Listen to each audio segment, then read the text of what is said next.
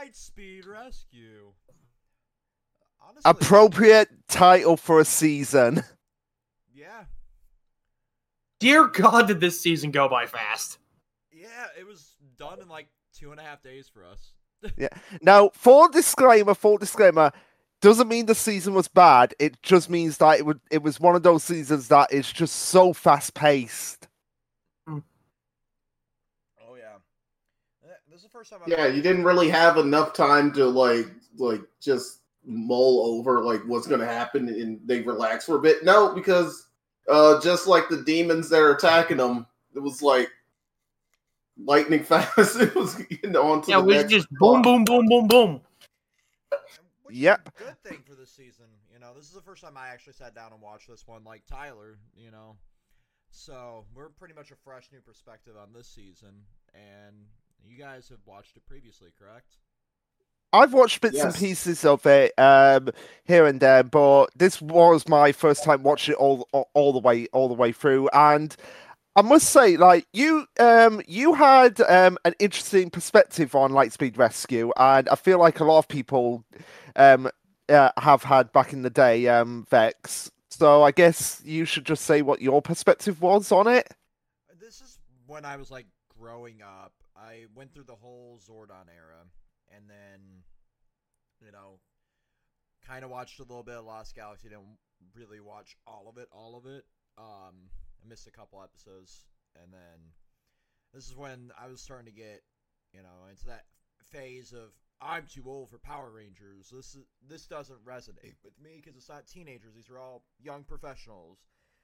Power Rangers is boring now, and this is where I kind of fell off for a while. I did catch like little bits of like Wild Force, Jungle Fury, Ninja Storm, and then Mega Force.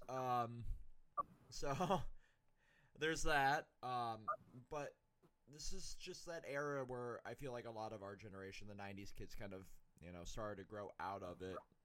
If they grew out of it, this was the season that really did that to them. And it's unfortunate because this is actually, in hindsight, a really good, solid, fast-paced, no-holds-barred season. Oh yeah, absolutely. And it's funny that you mentioned Megaforce because of how fast-paced Megaforce is for the wrong reasons. This is fast-paced for the right reasons. Yeah, it feels like the demons are like keeping that pressure on the Rangers at all time. Oh yeah, absolutely. But not only that, it's half of it is battling the demons, but there is a reason it's called Lightspeed Rescue because they focus a lot of time on the rescue aspect as opposed to fighting demons. Yeah, it's also true. Yeah, especially since like the likes of Carter and Dana, like Carter's a firefighter for his regular job, and Dana's a trained paramedic, so they're like obviously trained to be like trained to rescue people while also, I don't know if de-escalating is the right word, but like subduing the situation. Yeah. They kind of were the first gig workers here in a way. Mm-hmm. Their gig was being Power Rangers. Yep. It's an interesting concept because we start off with them kind of doing their own thing. Fighting fires, being a stunt, jockey-ass pilot, hashtag Team Fuck Joel. We had a running joke throughout this whole season. Joel doesn't deserve the win. This dude Riz Rast Miss Fairweather the entire season and still somehow got the girl. He somehow got her because I feel like she was interested, but the whole comment about like the head scientist sucking pissed her off. Yeah, because one of my first notes that I put for this is that Joel is doing his best to be like Brock from Pokemon. And that is an understatement for Joel. Yeah, because at least Brock was stopped, whether it be someone tugging on his ear or getting poison jabbed by Krogunk. I would have liked a little Krogunk to pop up and just punch Joel right in the nuts every episode. Actually, that would be funny. But we start off with that, and then we have what is obviously a Jeep ad placement throughout the season.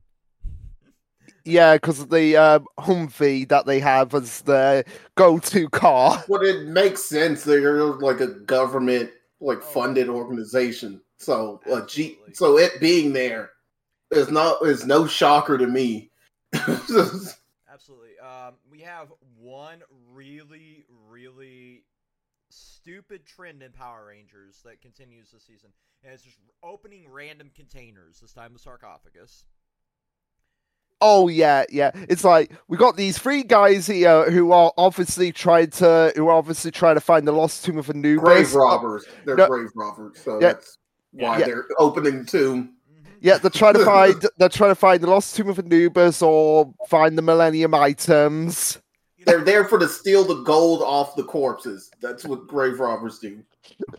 Either that, or they just have the fucking attention span of fucking Dee Dee from Dexter's Lab. Like, oh, what does this do? I'm gonna touch it. Not to mention, there's hieroglyphs are all over out there. Maybe translate those before no random grave. Archaeologists, they're just there to steal the stuff. That's what happened with Egypt. A bunch of grave robbers went around stealing the actual tombs from the pyramids. Except these tombs are in California. Hey, the ancient tombs of California. We never know. It might be the tomb of the hipster Starbucks. Yeah, that's gonna probably happen in 3,000 years. They're gonna find a tomb, and it's just gonna be some lady with 1,000 iced lattes. Right, that's the recipe for the pumpkin spice. And it's like, do you want fries with that as well? Do they serve fries at your Starbucks in the UK? Because that'd be a lot better than the fucking food we get over here. No, it blows my mind when other places that have our equivalent stores and they have their own exclusive shit, and I'm like, why can't we have that in US? Why can't we have an exclusive item? That's bullshit. Wagyu burgers and McDonald's. You got the McMuffins full time over in the UK. Fucking hell. Yeah, I just want the fresh cafe shit at our McDonald's to come back. I'm sounding like a basic white bitch right now, and I hate it. Honestly, that's why you did not mention pumpkin spice latte. So I mentioned it. Well, it is why I do most of my eating at Sheetz. Because it's gas station food that has no right to be as good as it is. Those big ass burgers be hitting different if you have a 12-hour shift at the local warehouse. We have one awesome scene that I think doesn't get enough credit, and that's the gun kick, where they kick the blaster right back into their hand here in episode 1. Yeah. Yes. So stupid, but I love it. But also as well, we have a lot of people say Carter is as bland as a piece of cardboard, and I'm like, no, he is not. He just straight up is like, there's a monster right there. I'm in this car. I'm gonna go and try and run over this monster. Yeah, they obviously don't remember Jason. Well, okay. I also disagree with the notion that Carter is bland, but him driving a car into a demon isn't necessarily a character trait. That's him doing a cool thing that shows off a character trait that he has balls the size of fucking church bells. I will say he's not the best Red Ranger, but I will say he is better than the vast majority we have gotten, other than Andros. Yeah. He's very stoic, and I would say work motivated. He's about his business first, all time, every time. Yeah, he's career driven. That's what you would put on a resume. Yes, absolutely. And I must say, having seen the whole season, I have to say he's probably so far my favorite Red Ranger until next season. Because much as I like Takara in this season, Wes, I cannot wait until we get to Wes. Right now for me, he's at the number 3 spot. And it's like a very close race between him and Leo in my eyes. That's fair. That is fair. He definitely edges out the likes of Tommy and TJ. Oh, 100%. They are actually, very controversial take there, Tyler. Considering we have all those shorts that person made, and like Tommy was like, best Red Ranger, best Green Ranger, best White Ranger. Did they watch any season where Tommy was Red Ranger? I believe Tommy was on their favorite Red Ranger list, but he was like number 2. Oh, okay. I forget that one person's Red Ranger list. Right. He was decent in Zeo, but even Jason had more contribution to the team once he came back than Tommy did. I think Tyler would probably have to disagree. But like, honestly, I feel like it was the same treatment that Jason got when Tommy got, the Green Ranger powers. He kind of got to play that aspect of it. I will say it's neat to see the roles reversed when it came to Jason and Tommy, but it felt like Jason was a stun double for a plot device. Well, yeah. I mean, if we both kept, like, Trey of Treforia in there, it would have probably been the same, too. Probably. Except slightly worse, because we don't know. That's true. But, we had some very... Like, for all the good in the season, we had some very obvious cuts to Sentai footage here that kind of blurred the line for a moment. Oh yeah, absolutely. But I'll just say what the other notes that I have for the first episode is that we obviously are showcasing the professional nature of all the Rangers, and like, okay, why are these 5 being particularly chosen? And I've got to say, I love one of the main demons. I love Diabolical's voice. It's just so calm, soothing, but also very, very threatening at times as well. Oh yeah. His voice is very good. I will say, I feel like his voice is almost too good at being threatening that it feels kind of like when Diabolico's supposed to be showing like major emotions, it doesn't feel like it emotes properly. It kind of falls into the Wesker territory there in that regard.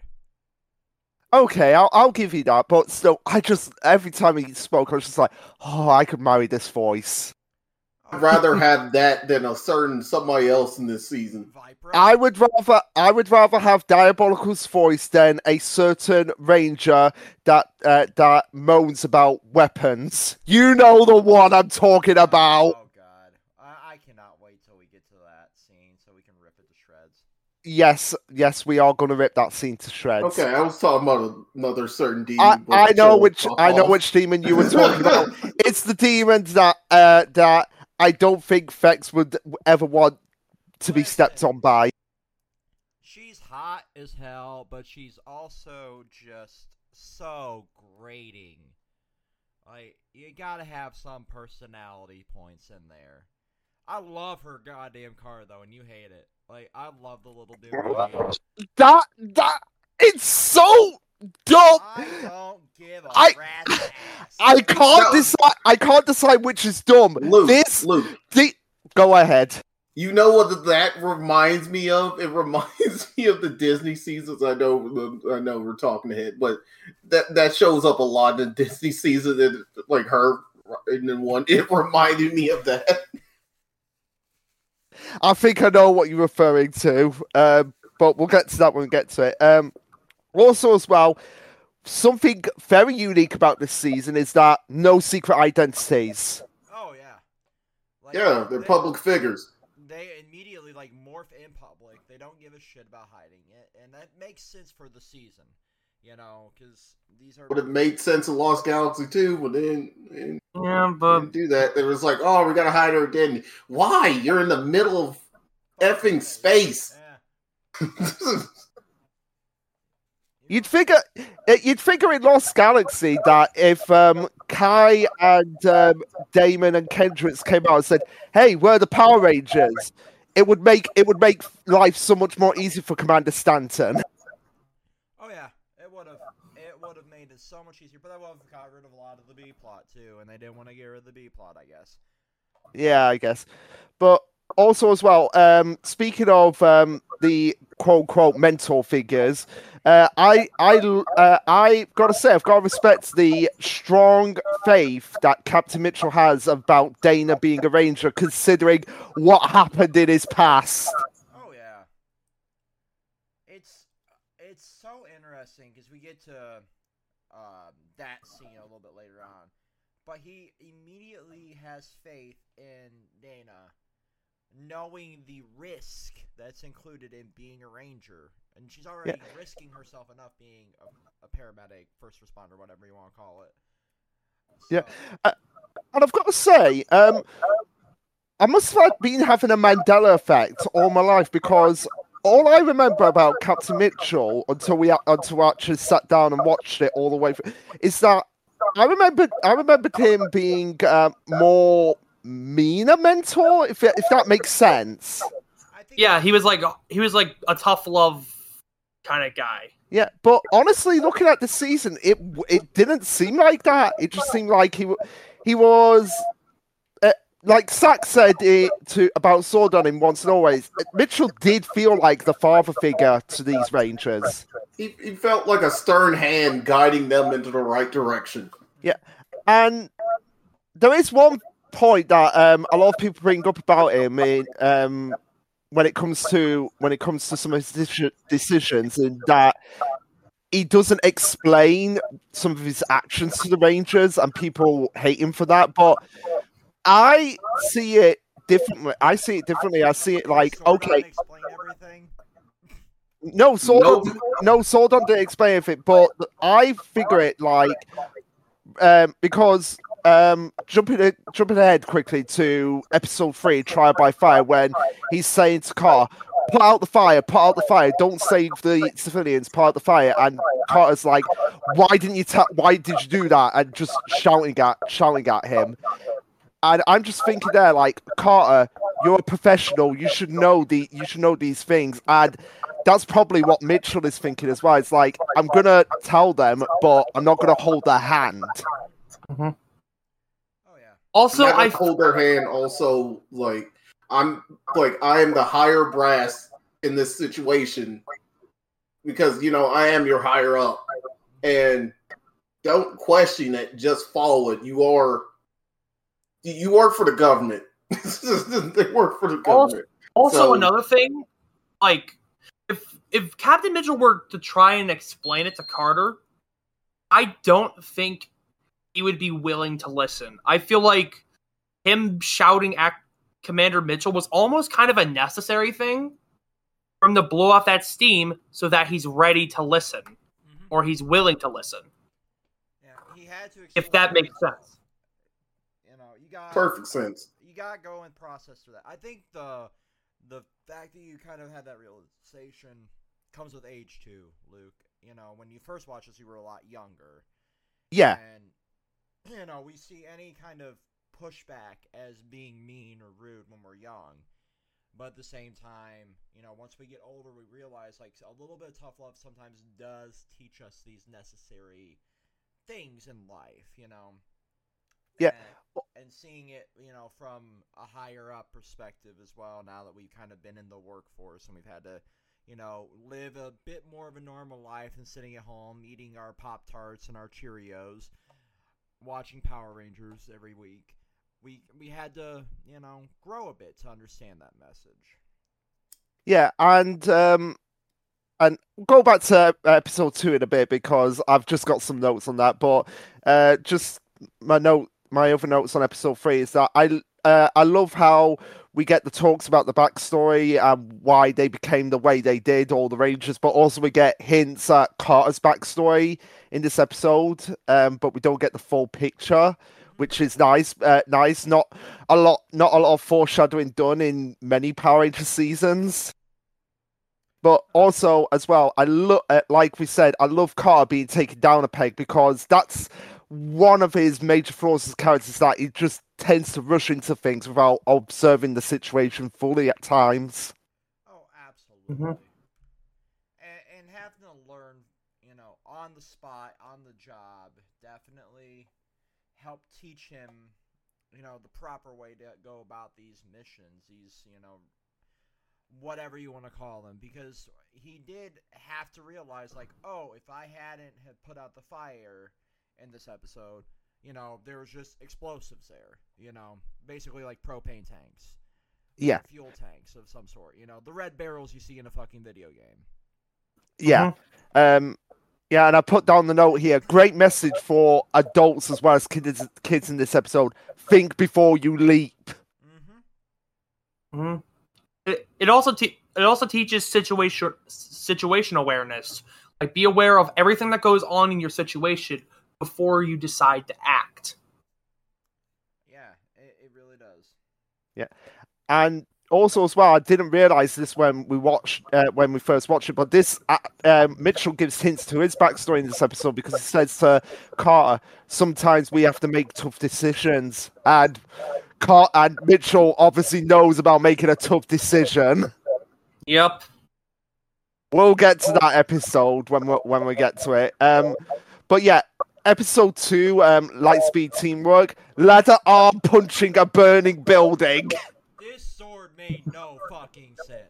Okay, you have a walking torso, you have ladders for arms, you have all of the dumbassery in a Power Rangers. Okay, you want me to explain this? Like, obviously, like, they have to use the footage. So it's just like in Go-Go 5, it's just like, because all the machines and stuff were mostly made by a eccentric, like, old man. Okay. Yeah. Still dumb. It's still dumb. It's still it's dumb but practical. Yeah. Like, honestly, I just appreciate the goofiness of a fucking walking torso. And not to mention, it's tall enough to get to the buildings and stop fire. A walking torso that sprays water from somewhere where, if it was any other situation, that would be so suggestive. Hey, here, allow me to give the building a golden shower. Yeah, that's what I was getting at. But yeah, so this season we have trains for swords, which is awesome. And I do not get why some executives think that trains won't be a we success. Had trains for Megazords before, and they sold really well. Yeah, I don't get that. I don't get that logic. It's like, Simon Bennett, I love you, but you're wrong about the train Sentai. He's wrong about quite a few things, honestly, but I respect his devotion to what he's doing. Yeah. One thing I do absolutely adore about this season as well is that they're always constantly testing things before actually sending them out. Because it's not like when Zordon would send out, like, a particular other giant head would send it out and it automatically works right away. Oh yeah, like we have such unique, items in this season. I want to add into, this is the first episode where I'm like, yeah, I really want somebody to punch Joel. And then every fucking episode since then, he made another stupid move. So that became like half of my notes for this season. I'm not going to lie. But he gets his comeuppance, and also as well, I've got to say it because I've forgotten to say it about the first episode about the design of the Aqua base. Gungans do not like Outlanders. It is clear. It is clearly you cannot deny that is supposed to be that may have been inspired by the Gungan city. It could have been. It really could have been. I do not know in this case, though. Obviously. But skipping down to episode 4, since we already talked about 3.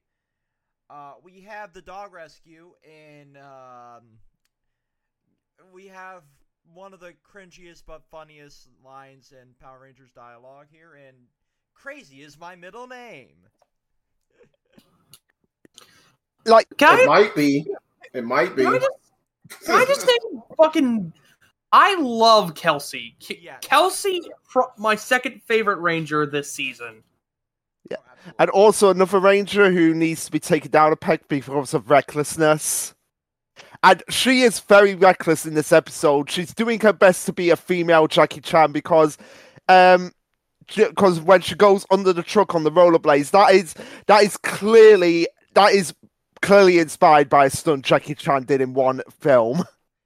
I mean, multiple of his films in which he was like, "Oh, I'm gonna do this, and then I'm gonna go right over here. Oh, yeah. I'm almost gonna accidentally fall." But no, there is one film where he is on rollerblades and he goes under a truck, and I'm like, I know the one you're talking about. Yeah, and I'm like, this the stunt with Kelsey, that had to have been inspired by him.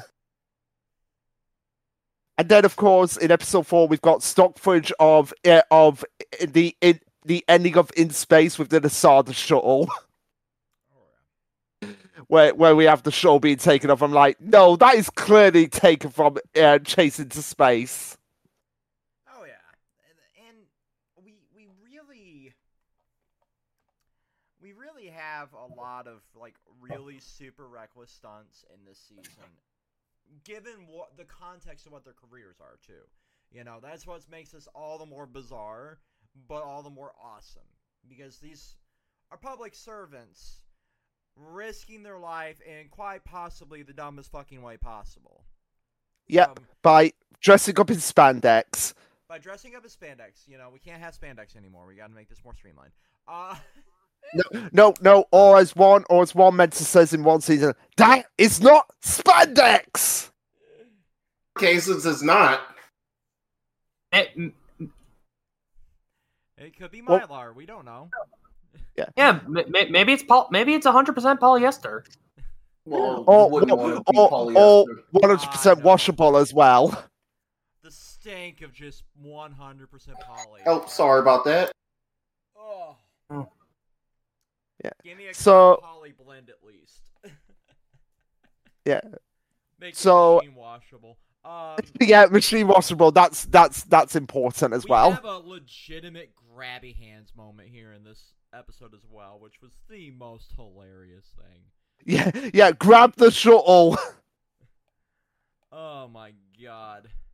But there's so much grabbing from the swords in this episode. Not in this episode, in the season. And my other note here is, what in the goddamn Luffy? So I'm guessing we had some really stretchy arm punches too. Yeah. Oh yeah. The where the Megazord just punches really, really hard, and also as well Dana's sword being like the TARDIS and getting an entire highway cleared. Hey, I mean, it worked. Yeah, I didn't have that as one of my notes, but that just came to me right now. I'm like, yeah, how many cars were on that highway, and how did she fit them all in that sword? I really am curious about that. Like, I know it's the power of plot, but it is an interesting concept to think about. Yeah. So episode 5, A Matter of Trust, because like Card, Dana needs to. I feel like Dana should be the one that would be more inclined to trust her father's decisions, considering it's her father. Mm-hmm. But nope, she's like, "Why you let me babysit your old fishing buddy when I'm supposed to be helping the Rangers?" And it never occurs to her, like, maybe my father has has given me this assignment because he's he's the one carrying the fuel source. Again, it's a case of situational awareness, being aware of your, and it's just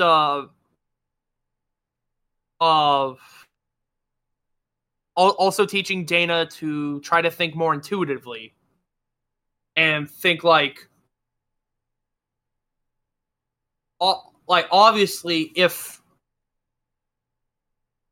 my father sent me on this mission alone, then this has to be important. That thought never crossed Dana's mind. So I feel this was also supposed to be a lesson for Dana on critical thinking. Yeah, I suppose. It definitely was meant to be some sort of a lesson for her, because she does seem to think she's the center of the universe a bit. Which, now that you've actually said that, this would have been a good place to put the In the Limelight episode. Instead of at the end of the season. Oh, yeah. Yeah, but we'll get to that. We'll get to that. But other note I had for here is the flip kick from the Megazord. Yup. I know you love that. I know you love that, Tyler. Yeah. I love the flip kick. It's just, I'm gonna grind our hands into the ground and then just spin around like a I don't know what you would call it.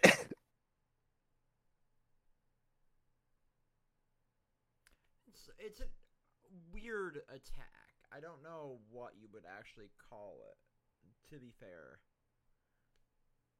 What, the flip kick? Yeah, that flip kick wasn't just like a traditional flip kick.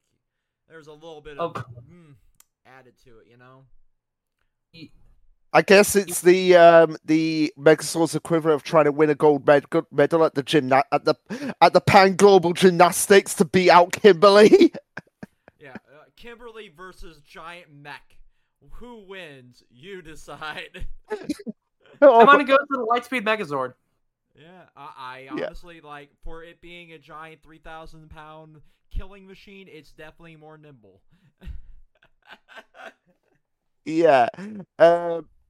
So those are all my notes on episode 5. Now we get to episode 6, Wind of Destruction, Viper's Vipari. Yes, the best thing about the this. Viperari, let's go! It is the stupidest thing in this season! Why does she... point? It's supposed to be stupid, it's wonderful! Why does she... It's fucking adapted from Toku. We are going to have stupid mixed in with the good. And I know we are, but I hate it. I hate it. It's a car. It's a car with a force field. Why does it makes you see so much? Why does it have a force? Car had a force field. What? Why are there flying cars? Why is a force field the issue? It's not that. It's just that's not my main issue of it. What purpose does a demon need a car for? She can teleport. Because she just wants to look cool. 'Cause fun. You know? Don't you want to just have fun? If Rocky Demons just want to have fun, Luke. Demons just want to have fun. This is not This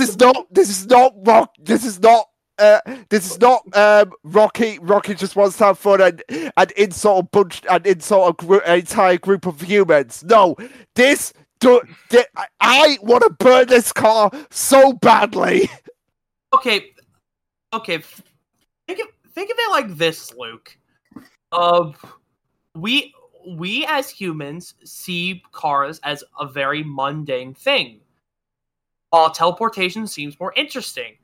Meanwhile, teleportation seems more mundane, so driving around in a car may seem more interesting to demon kind. Ever thought about that? No, I'm not accepting it. I am just gonna bash on this car until the end of time. Do that while I bash on Joel's nuts. Okay. Yes. Okay. I'll bash on Jason.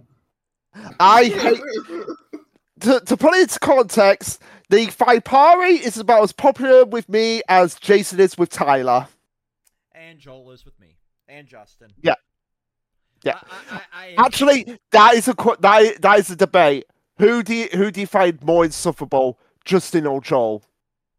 Justin, but barely. It is very fucking close. And ironically, they both have J as the start of their name. You know, maybe I just don't like J's. Well, it doesn't look very good for Jen Scott from Time Force. Okay, she is the exception. Okay. Okay. Jen, I feel like is the only Ranger that I think Vex would be like, please step on me. You know, you say that, but there's also more. I cannot wait until we get to. I know I've been saying this throughout this whole process, but I just cannot wait until we get to Time Force. It's going to be fun. Actually, Time Force is the next season. I know, that's why I'm so excited. And I don't have to put up with the stupid Vipari. We'll never see the Vipari ever again. I hope it comes That's back. what you think. Never again. Does it come back, Sangetsu? Please. Never. No. It does not come back. That was a fever dream. It does not happen, Sangetsu. I refuse to accept it. I can't wait until Hasbro makes it an actual thing in the toy line. You know, give me a deluxe Lightning Collection figure with Vipra and the Vipari, and I'm going to send it to Luke. I will buy it and send it to him just so he can destroy it for content. Well, while Luke is having an aneurysm over the Vipari, this is where we also get the introduction of the Lightspeed cycles, which are like the motorcycles that seemingly most Power Ranger seasons have. Or like the go-karts and Turbo. The Galaxy Gliders, the Jet Jammers. Oh, yeah. I'm very partial to this one being, you know, a good thing. These were some of the better designed ones, in my opinion. You know, I like the Jet Jammers, but these were really well-designed bikes. Yeah, it does seem I agree with that, though I'm more partial to the Galaxy Glider. I mean, to be fair, the Galaxy Gliders, that's in-house. The in-house original. You can't have them flying around on horses, can they? Wait, they were on horses in the Sentai? Yes. In Lost the counterpart to Lost Galaxy Ginga Man, yes, they rode around mostly on horseback. No, the Galaxy Gliders weren't in space. The Galaxy Gliders were in space. You're thinking about the Jet Jammers. Yeah, that's right. Sorry, the name's similar. Sorry. The whole Galaxy theme. Yeah. Galaxy, and then it's just the name change just on that alone. Yeah. It was like, we're gonna switch it up here with the vehicles. Yeah. So yeah, moving away from the Vipari. Cyborg Rangers, episode 7. Okay. So Cyborg Rangers kicking the shit in. Here comes the military. Carter's shit rallying the team. Karma overtakes the militaries. Oh yeah, we have one glaring issue in this. I was trying to run through my notes here because I didn't take a lot for this one. The suit actor being visible inside the cyborg. Yeah, I didn't put that down because I figured somebody else. You're probably gonna put it down. Yeah, I'm usually the one that puts the glaring issues in the notes. I knew there was one here in the very beginning. I just couldn't remember what episode it was. It's this. It's a very obvious, like, they didn't bother to, like, rotoscope out the actor's face at all. They're just like, fuck it. No one's going to pay attention to that. But then they have egotistical assholes like us looking at it. But, like, this was a good robot episode. We seem to have a lot of those in Power Rangers, you know. The counterpart coming in to, you know, replace them. Since, like, Turbo, we've had it. I can't wait for the rapping robot I actually like. Wait, what? No, that's gonna happen. That is, I think I know which season you're referring to. God. I hate the season, but I like him. God I know what you're referring to. We'll get to that when we get to it. What is it with these people and making rap? Okay, you're terrible at making rap. How much you want? You are again, worse than Macklemore. Stop. Again, Vex. How much you want to see a rap off between the rapping pumpkin and the Elvis monster? I'll take the 9mm round on my desk, please. Honestly, Macklemore's a guilty pleasure. Guilty pleasure. Very, very, very, very, very, very, very, very guilty. I'll take literally any emo rapper over Macklemore. Give me fucking Lil Peep over Macklemore. Yeah, but the only note I had for this episode is that there was a glaring issue that Miss Fairweather, for as cheesy as the line is, did point out that the robot rangers don't have a heart. Now, yeah, the line is cheesy, but it does make sense because the robot cyborg rangers are specifically we're just combat only, whereas the Lightspeed Rescue Rangers, they're more than just like shoot the demons, we win.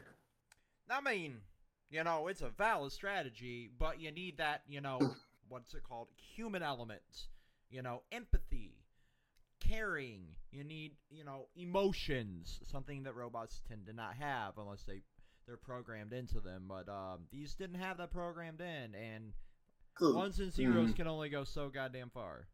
Yeah, that's the thing. They could have used them as like a backup tool. It's just like, oh, the Rangers are handling this situation, so they can handle this one over here. And then we'll meet back up with them or something like that. Not just use them by themselves. Because that's ridiculous. They could have done, but you have to have the egotistical boss that's like, these are perfect in every way. We'll save money. It's like, what? Are we really going to save money? Like, we have a base underwater. We're not going to really save that much by firing them. We're going to save money. Yeah. And also, I've not said this now, but until now, but this season with all the explosions and everything that's happening around, it's amazing that Michael Bay did not direct an episode. It made me think it was a Disney season with how much explosions there were. Yeah. Like if there's one TV show that Michael Bay should have directed for, it should have been Power Rangers. Don't give him any fucking ideas. He might be part of the reboot. We don't know. I just want to see him like just direct one episode and see how many just count how many explosions will be in it. I honestly want him a million miles away from Power Rangers. Oh yeah, absolutely. I'm partially joking here, but mostly I'm like, no, he should stay far away from Power Rangers. Like I love Brain Dead, boom boom, this shit explodes, pretty colors, action. But making that the sole reality of Power Rangers would just be so fucking boring. Yeah, Megaforce. Let him ruin Transformers. Because it fits with giant robots punching the shit out of giant robots and destroying cities. Yeah. Heard about that. Hasbro is doing that. I mean, to be fair, people said Rise of the Beast is actually pretty good. It was, but you also had... I was talking about the figures. Yeah. Oh. Yeah, they oh, Jesus fucking... Yeah, and that's something, and again, this goes back to, like, the whole, they don't have a heart, they don't have a heart line, is that, yeah, like what Fix said, it's that, Power Rangers, yeah, it's an action series, but there's more to it than just shoot, bang, bang, pow, pow, as demonstrated not just in this season, but pretty much the next season that's coming after this one. There is a lot of heart. Exactly. That's what makes this franchise so intriguing. We have to have that human element in all of this. Even the darkest Toku has a giant portion of it being heart and the human element. You know, no matter how fucking cheesy, no matter how dark it gets, it always has that. Yeah. But yeah. So Michael Bay, don't touch this. Yeah. So now episode 8 up to the challenge. Now we've talked about actors who are surprised, who are people like celebrity people who we didn't expect to be in Power Rangers. Well, in this one, it's one of the biggest surprises that until looking on the wiki, I did not know about this, but Brian, the asshole who's attacking Chad in this episode, is played by the Deadpool 2 director. Yeah, never thought that would be a thing. Yeah. That's gonna be like the biggest celebrity that Power Rangers has ever had, like just the regular TV show. So I just hopped on Twitter for a second, and Resident Evil 4 Separate Ways DLC comes out next week, Luke. Oh, cool. Yeah, so I'm gonna need to put that on my Steam Deck. I wonder what the battery life playing that will be like. Probably crazy amount. Yeah. We have one of the coolest little power-ups here with that little bump in power to the bike for, you know, the yellow. Like, we have something. I love when individual Rangers get these one-off little power-ups that you don't really see often. So, just a random power boost to a single bike is so silly to me. Hey, don't diss the power of bikes. But I'll diss the power of 5 Paris, but I'll never diss the power of bikes. But why just randomly to the Yellow Ranger? You know, you usually see, like, all of the shit get shoehorned to the Red Ranger. So this was... Now, there are some seasons other than this in which, like, Yellow gets a specific power-up. Hey, they're usually bad, but, you know, they get them. There is a reason why Fex, because this episode aired on April Fool's Day, so you figure, oh, it's gonna go to the Red Ranger, April Fool.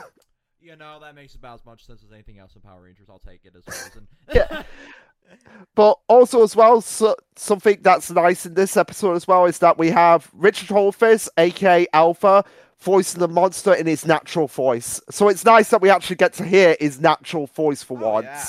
That is a nice little thing we had going on here, and also the fact that in exchange for teaching Tai Chi, we're gonna let my boy know how to talk to girls. Yep. Because he is clearly horrible about talking to any other woman, for now. Except Kelsey. And you know, I ship it. And something he can never have. We'll get to that in a bit. Oh my god. That's. But also as well in go ahead. I was just saying that's so funny that was the give and take for this episode. Well, also the give and take of this episode is that Kelsey's recklessness gets her in trouble because she gets caught in an explosion. It's like last season we had Leo constantly getting stabbed in the back. Now in this season we have the Rangers constantly getting caught in explosions. I mean, normally it's just, you know, the abandoned warehouse district getting caught in them, you know. But now the Rangers themselves get caught in them. And crumbling buildings, and, you know, very clearly splitting between two sets of footage with the actors here. Oh yeah, absolutely. All the time, I don't think the warehouse is abandoned. It's just mostly, oh yeah, we see the Rangers fighting against these monsters. We're getting the fuck out of here. Mm-hmm. We're gonna die if we don't just abandon all production. Fuck your capitalist dreams. We're leaving. You can make $1 billion off the fucking insurance policy. Hey, I thought at this time Power Rangers wasn't union. What fucking insurance? Yeah, it's it wasn't union at this time. We're mostly talking in universe. Oh, okay. Oh. Yeah, like you gotta stop and wonder, like, would any like housing or building insurance insure anything in the Power Rangers universe? Well, I know Angel Grove's probably like most of it is like destitute because the insurance companies probably just left. They're like, fuck this shit. Just like Florida, we're not going to insure this. Well, at least with you know, in like Lightspeed's case, it's like it's by beach like front, like the city, so they're gonna stay there regardless. Oh yeah. Angel Grove is just like almost in the middle of California, like It's we're essentially leaving. like the Gotham of the Power Rangers universe too. You know. Yeah, and then I guess Mariner Bay is like Johto, where it's just slightly to the left. Yeah. More than likely. Which kind of upsets me because, you know, with it being a port town, I would have expected it to be somewhere like in Maine. Because that's like a big port city or big port state. Yeah. It's close to the Atlantic Ocean. Yeah. You know, if we're going to put it in DC terms here, since I compared Angel Grove to Gotham, this would be like the metropolis. Or whatever the fuck Flash's city is. Oh, fuck. Central City or something? Yeah. It's been a minute since I read a Flash comic. I should probably catch up on that since it's on the DC Universe app. Anyway. This is why my campaign it's going to be taking place in Iowa. No one ever expects Iowa. No one ever expects Iowa. Does You're Iowa, having it. Does Iowa? You're having it there so you can take all the potatoes. It's like if Power Rangers was in the UK, every single season would be set in London, and then you'd be like, and then Tiny would be like, I'm gonna set it in Liverpool. Nobody expects Liverpool. Unless you're a football fan. Actually, I probably would have gone Gloucestershire. Oh yeah, that actually does make more sense now, considering I've been to Gloucester and Gloucester. Yeah, nobody expects them. Again, Rangers for the monsters. They could just shank them to death. Yeah. So episode 9, Go Volcanic. Can we say what happens in this episode on YouTube?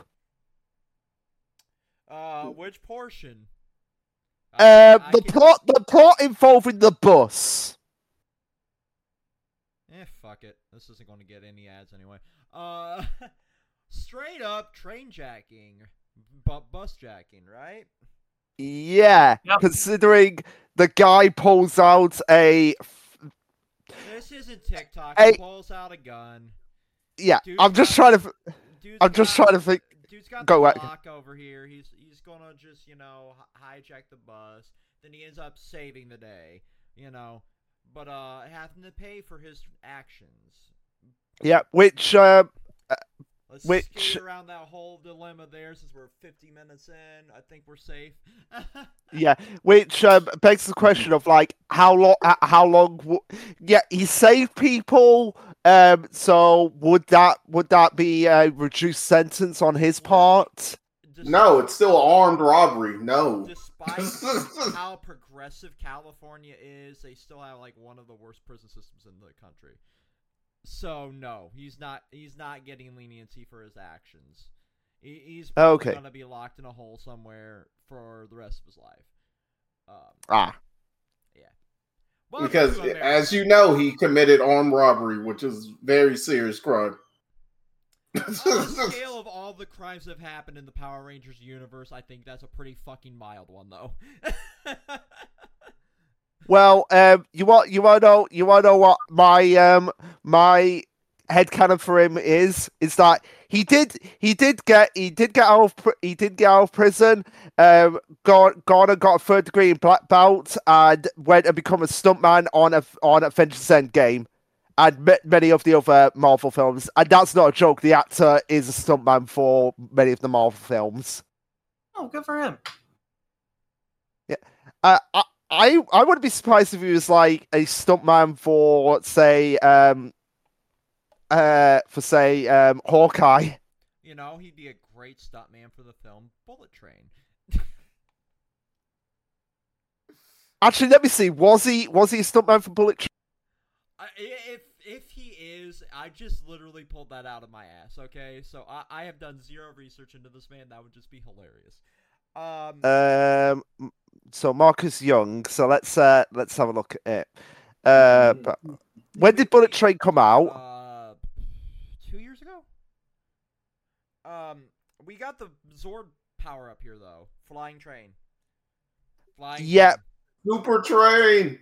You love the super train, don't you, Songetsu? Yes. I mean, who wouldn't? I love it.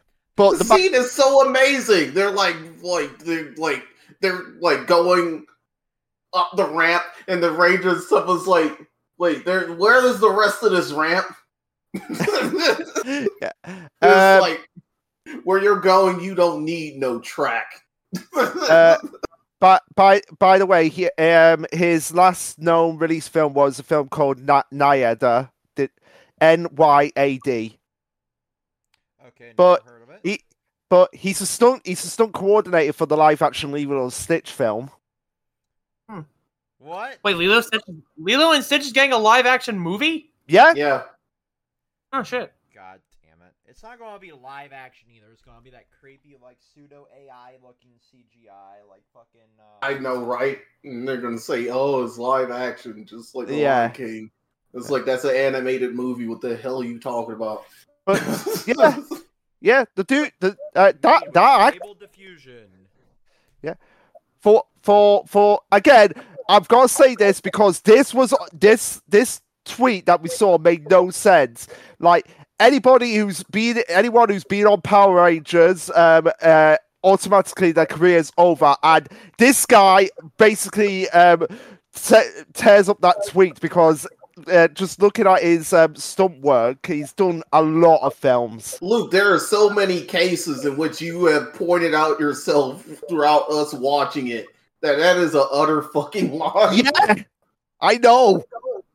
Like, if people just did like 2 seconds of research on Wikipedia, they would be able to be like, "Oh, maybe I'm talking out my goddamn ass crack." Mm-hmm.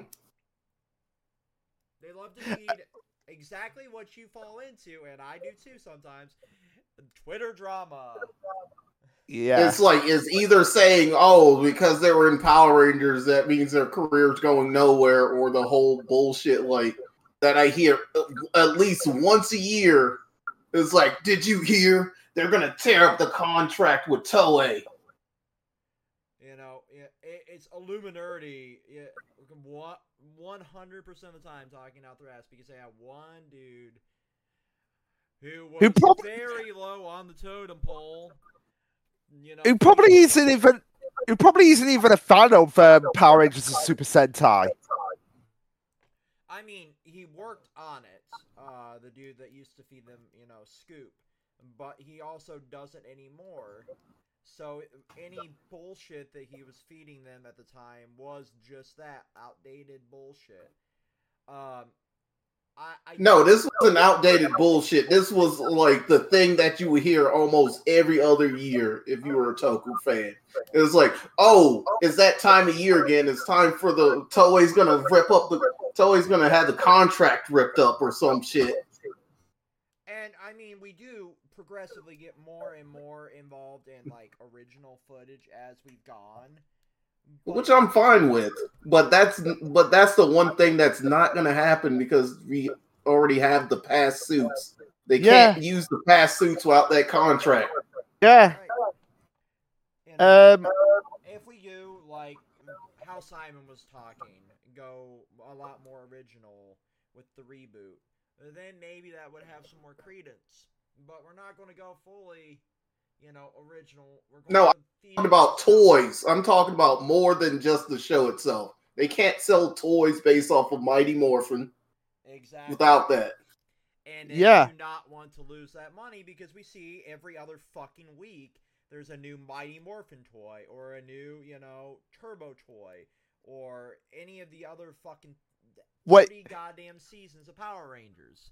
Can I? Is there a toy? I've got to ask it because if there is, I will buy it. I will buy it right away. Is there a toy for the giant Power Rangers pizza? No. Why would it? Because that is stupidly awesome in my book. Be like an awesome figure they could have done. Super 7 made the goddamn green candle version of Tommy, so who knows, maybe 3-4 years down the line. Oh, please, Hasbro, bring that out, the beautiful cheesy deep dish of Power Rangers pizza. It wouldn't be Hasbro that did something like that. It'd be somebody else doing it. It'd be like Super 7 or but yeah, my only other note. Show. I don't know. Maybe. But my only other note for this, for the volcanic episode, is demons having a boner for fire-based monsters. Because up until this point, it's just been constant fire-based monsters. Could you blame them, Luke? They're all they want mostly land. So it's volcanoes and stuff. That makes more land. We don't have to deal with water as much. Oh yeah, we have that, and we do know that there's only one that is aquatic in the demons. Yeah, we'll get to that one in a little while. But I've just got to say, who are the demons working for? Maxi from Team Magma? They probably would because they love land. I love land so much. Now I've just got this mental image of just Loki, Diabolical, and Viper using a ritual to summon Groudon. Yeah, summon Groudon, and then he gets to take a ride in the car. Do not have Groudon in the Vipari. Do not have that. Lizard, get in the Viper. If I knew how to edit stuff, yes, I would do it in a heartbeat. Hey, you know, comments, make that and torture Luke with it. Tag him at Lasher Luke. No, do not draw Groudon in the Vipari. Oh my god, now that I've said that, somebody's gonna do it. DM me. Oh, I can get that commission. DM me a bill at Vex Ringer. I will pay for that gladly, just to make Luke's life hell for a day. But yeah, so Rising from the Ashes, episode 10, we have Joel sort of turning himself around because he's expressing concern that Miss Fairweather is doing too much work. Yeah, well, here, that's, let me go down my notes for Joel here. Fairweather continues to deal with Joel's harassment. I want that on Urban Dictionary so bad. And I just want Joel to die horribly. Of course you do. I feel like that's a note 6 times in this. But also, as well, do we count the ending of this episode as a Joel win? We do not. He got to have dinner with Miss Fairweather. He didn't get to. Even if it was. They all got it. So it's not even a partial W. He mistook her hint as a one-on-one date when it was just her inviting everyone to dinner. No, I think it was one of those moments in which she was like, "All right, everybody, can you help me mess with Joel?" It was like, "Yeah." Say less. That's what happened.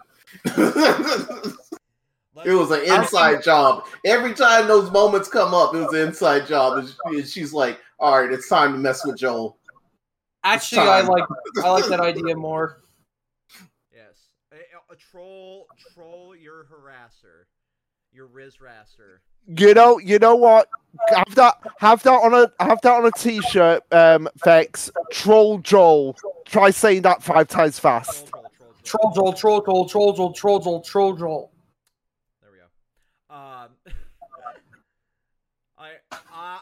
I just cannot like this man. I'm sorry. There is just he exudes that energy of the dickhead you can't put up with at work.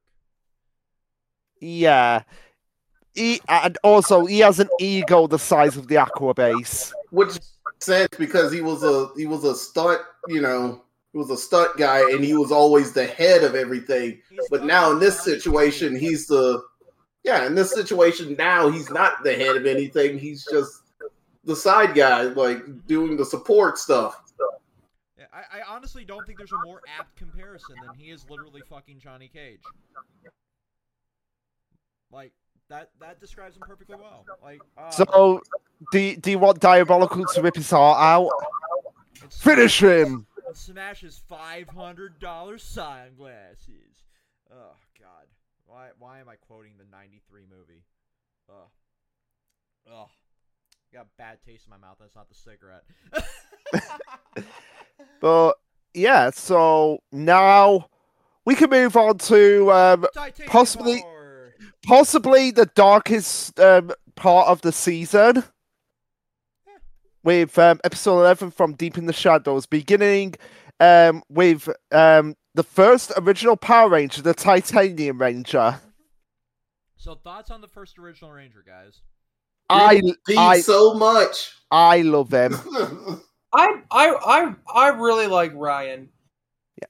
And he's definitely in the upper echelons of my favorite Sixth Ranger. Yeah. Oh, yeah. Absolutely. Like this is the one part of Lightspeed Rescue I vividly remember growing up watching parts of, where we had the whole introduction of Ryan as the Titanium Ranger, and I love when he steals the Titanium Mother. There's a cool you have the cool POV. You see it from his perspective going around the base. I found that really one of the more well done shots of the season. That they did this. They did not have to do this. They made his visor the V, which is the V for Goku. Yeah, and they also had the freelancers going up against the fee visor. Well, that part was like making sense because it was also in that show too. But I'm mostly talking about his helmet. Yeah, that is pretty cool. But it's just. Yeah, it's just a shame because of having Ryan, because even though he's a cool Ranger, and they obviously did their best to make his story emotional and impactful, it's just a shame because he is an original Ranger and therefore less Sentai footage and therefore more costs needed. So. It's just weird. It's really the opposite effect of the Green Ranger. It's so weird. The Green Ranger, he had a lot of footage that they could use. Not really. If you really thought about it, he really didn't have that much footage because it was just it was like, all right, it's time for me to fight these monsters for like 2 minutes. All right, go back into the room. Out the monster grew up big. Time to get out of the room. Time to fight the monster with the Caesar. With Caesar. Oh yeah. Time to play my flute. Come out, Caesar. I mean, they could have just done like a couple, like. But then, now that I think about it, growing older, it's like even a 10-second shot of just Ryan in the suit would have cost a bit as well. And it's like, yeah, it's a shame, but they did the best of what they could do with him. Because like I said, it's probably the darkest moment of the season because you finally get the whole backstory on like.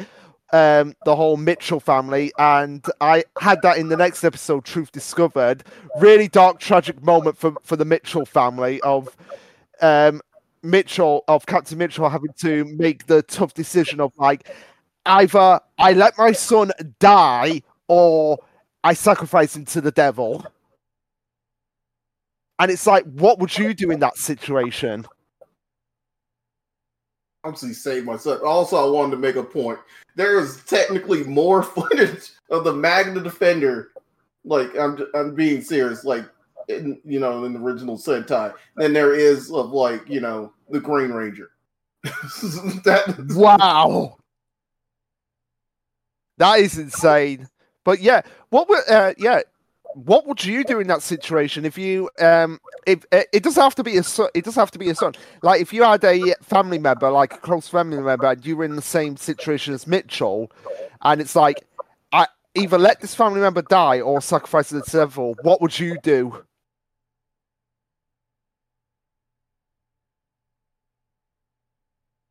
That's a hard decision because Yeah. I feel like this is definitely like a bit of a catch-22. Yeah. For me, I would be looking around. It's like, you being serious right now? Well, yeah, because the only thing that no. I'll be like, JC, are you serious right now? You trying to test me? Yeah. All right, guess we got to drop then. But yeah, it's probably like the one decision that I think Mitchell regrets his whole life, which helps explain why he lied to Dana about Ryan being dead, because at that point he might as well have been dead. I mean, it was probably easier for him to say that than just being like, yeah, I sacrificed over to the devil. Yeah, I think that would kind of change things. Sorry, my idiot cat decided to take Yeah, a bath. Rangers probably would have used more holy water and stuff. Water. Yeah, I think my cat needs that. But the holy water cannot work on the car. But it kind of opens up a bit of a plot hole here about this whole, is that, yeah, Diabolical comes and it's like, I could save Ryan, but he belongs to me. But weren't you sealed away, Diabolical? He wasn't free, and the other ones were sealed. We don't know that. No, he was sealed away because he was one of the demons that when those grave robbers opened it, he was the one of the demons to escape. So it's kind of like a bit like, yeah, you're meant to be sealed away, Diabolical, but because of the tragedy, we'll let it slide. But we remember that time in which, like, he was in the monster, like, graveyard, and it's like, wait, you didn't have the key at the time. How did you get there? It's demon magic. We don't have to explain. Exactly. You could have just used it to mess with people. It's like, all right, my physical body can't be out, but I can at least, like, astro project and grab stuff. So let me mess with this family. That's a good point, honestly. Like, we don't know to what extent they were sealed. Were they, like, sealed just physically, or were they sealed physically and spiritually? Like, there's a lot of ground for what the fuck could possibly go on here. So, I'm not going to question it too much in the infinite sea of things that could be questioned in this season, you know? Yeah. But also as well, there's kind of a bit of a plot hole here because it said you will not see your son again until his 20th birthday, and he's like 8 at the time. And then Mitchell says, "I've been waiting 20 years." It's like, make up your mind, Mitchell. Although I'll give him a pass because he's probably going through some PTSD. Or maybe he just hasn't seen him, and this is, I don't fucking know. Yeah. There's that is a big one. But it's still probably, like I said, probably the darkest moment of the season. I mean, there's one a little bit further up. I respect the fact that right around the time that the emo movement was getting really, really popular, this was emo and ranger moment. So, props for that. Yeah.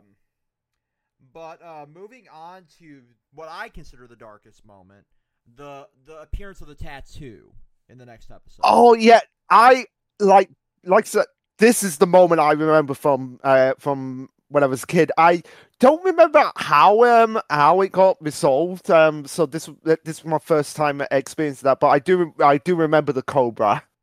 Yeah, there's like I looked at that like while we were watching it, and it was like they really did. This is like the 16 Candles. Wow. I mean, sorry, not 16. The green candle, but the original version of it. Yeah. And I just put here as my note for that. How much more dark are we going to get with Ryan with the Cobra? Sorry about the 16 candle thing. I was thinking about, I want to rewatch that, and so I confused it with the green candle. Yeah, candle. I'll be back. I'm having brain fart. Yeah, and I'll be back in a second. Just bear with me. Right. Okay. So here we go. I'll pull up my notes for a second. So in this batch, we have the bomb feather plot, right?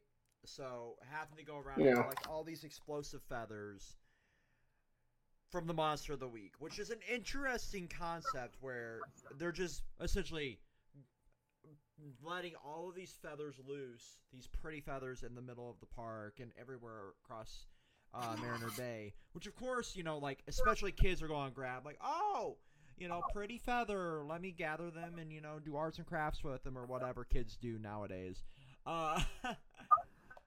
But you have to destroy or dispose of them all before a certain time period, otherwise kaboom. It's such a clusterfuck of an episode with that. So yeah, it's a good strategy. It's just like let's do this. It's a good thing they did it now instead of in the future, because kids would have not given a crap about the feathers and just left them there. Yep, they will. Here, collect all these feathers and we'll give you a V-Bucks gift card. That's how you get them, Just incentivize the kids, I guess. You want incentivize them? It's you collect all these, you get free codes for Call of Duty. You wanna go around Warzone dressed as Nicki Minaj? We'll buy the pack for you if you just get this. Hey, that one I would actually believe because Snoop Dogg is in it. You want it? No, Nicki Minaj is shit in Warzone. What? Yes. Yeah, I saw. What have I missed? We're talking about how this plot would work in the future. I thought you made that shit up. The Cobra plot. No, the feathers being the MacGuffin for the episode. Oh my, yeah, exploding feathers. I'll send you. Or for a bunch of middle-aged moms. Hey, can you hand me that feather? I'll get you that pink ghost blanket that went viral on TikTok. Oh God, no! Please, just buy me the shark onesie and I'll be your little feather collecting bitch. I don't care. Shark onesie. Yeah, there's a shark onesie that's going to really viral on the TikTok shop, or maybe it's just my algorithm showing it. No, I know which one you refer. I know what you're referring to. No, that is going that shark onesie is super popular. Okay, here you go. I'll take your word for it. I don't be on the web that much to even know. I'll take your word for it too. I stopped really going on TikTok to try to avoid doom scrolling. Yep, I just shitpost on there now. But it's very, very interesting to see all these feathers being collected up, and then we see the moment here where Ryan's like, "Do I risk it? Potentially getting strangled by this Cobra tattoo, or do I just let my fellow Rangers deal with this? Fuck it. No morph. Hashtag YOLO. Yep.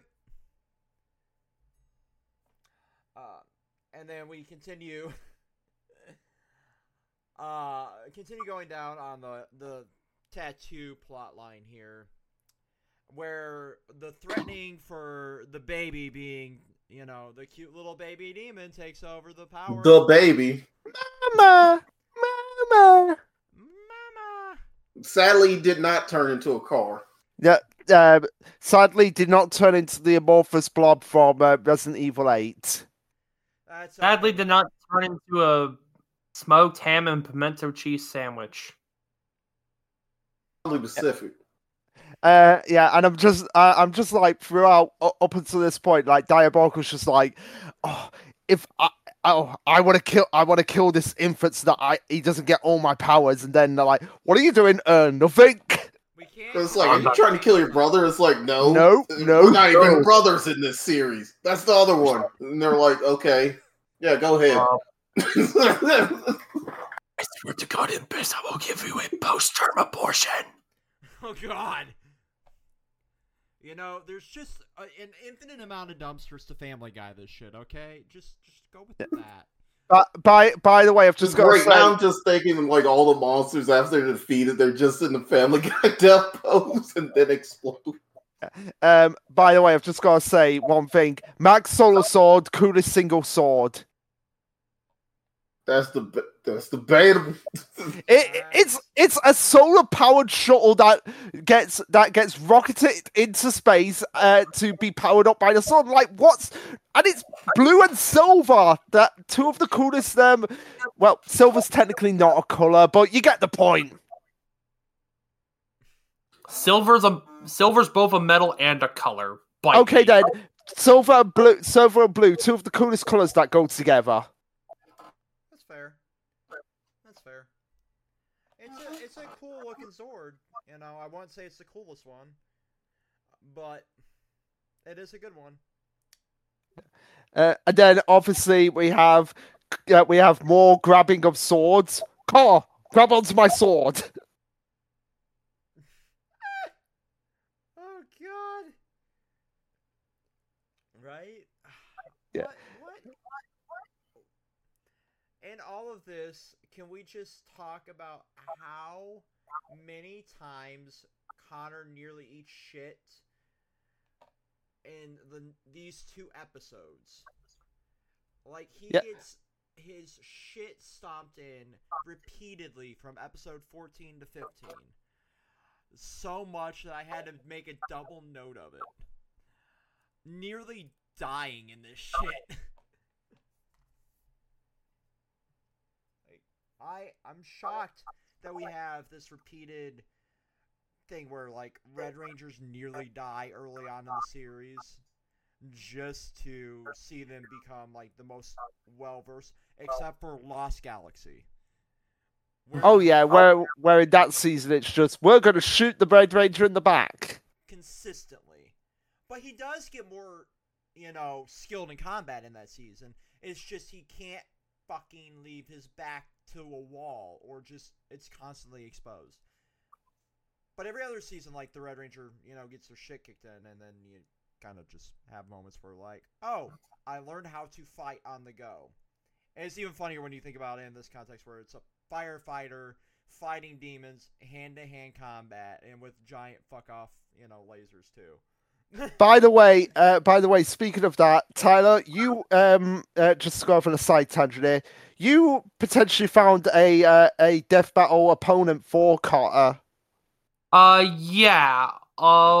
It's currently just in the like, this might work, depending on where his opponent scales in the verse. But I have Carter Grayson versus Akitaru Obi from Fire Force. Obi. No. You know what would happen? Fex? Mm-hmm. Carter would tackle him unmorphed and shove him into a chasm. Yeah, because the whole thing with Obi is that he is one of the few firefighters in the verse that doesn't have, like, any special powers. Mm-hmm. And Carter's one of the few Rangers who has big enough balls to take on demons unmorphed. Yeah, because I had that as one of my notes for episode 17, Olympius Ascends. So we had the Cocoon of Doom. We have Carter head charging into Olympius to prove his badass credentials. And when Olympius has disguised himself as the other Rangers, we have creepy Rangers when evil, because they do look creepy when Olympius is disguised as them. No, they just look like they're really ashy. Yeah, and surprisingly, the voice actor for Olympius was 71 when he did this. That was surprising. And yeah, of course, Carr, after realizing, wait a second, Joel, you're not Joel, you're Olympius. I'm gonna tackle you into this water. Unmorphed. Oh yeah, like holy shit. The fact that he's willing to do all this dumb shit unmorphed is hilarious. But it just shows how much. It just shows how awesome he is, and just how sheer determined he is to the task. Yeah, I mean that comes back to that taking initiative thing that we've been talking about. Like he is willing to risk everything to make sure everyone else is safe, which is the key trait for a ranger. Like self-sacrifice is one of the big things that you see consistently throughout the franchise. Brought up the thing of like, what happens if they get in the water? Right? Yeah, they get electrocuted. And me, like Luke talked about it and theorized that maybe like the stronger the demon is, like the more the effect like the sea has on them. That would actually make a lot of sense. I guess I nicknamed the baby Little Furby Fucker. In my notes. He does kind of look like a Furby. He does. Look, he looks like he's related to Seymour, which I hate bringing that up because I despise Seymour. Yeah, he kind of does look like that. A mix between Seymour, Furbus, and a Furby. No one's gonna. The heck's a Furbus?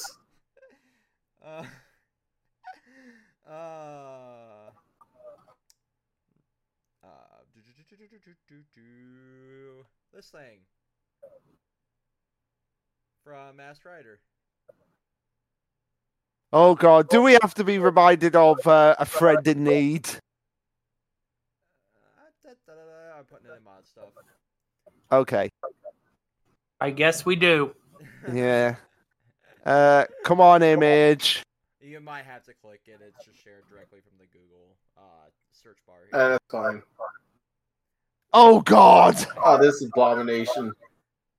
Yeah, never show that again. Oh, guys, come on. It's like, we gotta have a cute mascot for no fucking reason. We can make it through this after Power Rangers. We can make it through Masked Rider and Mystic Knights of Tignagnor. No, we're not watching that. No, we've got to have me suffer through the whole of Naruto after this.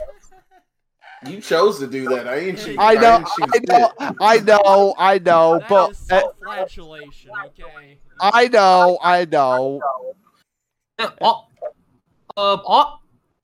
Honestly, I do have ideas for what I wish to have Yin's experience, but that's a topic for after we're done. Yeah.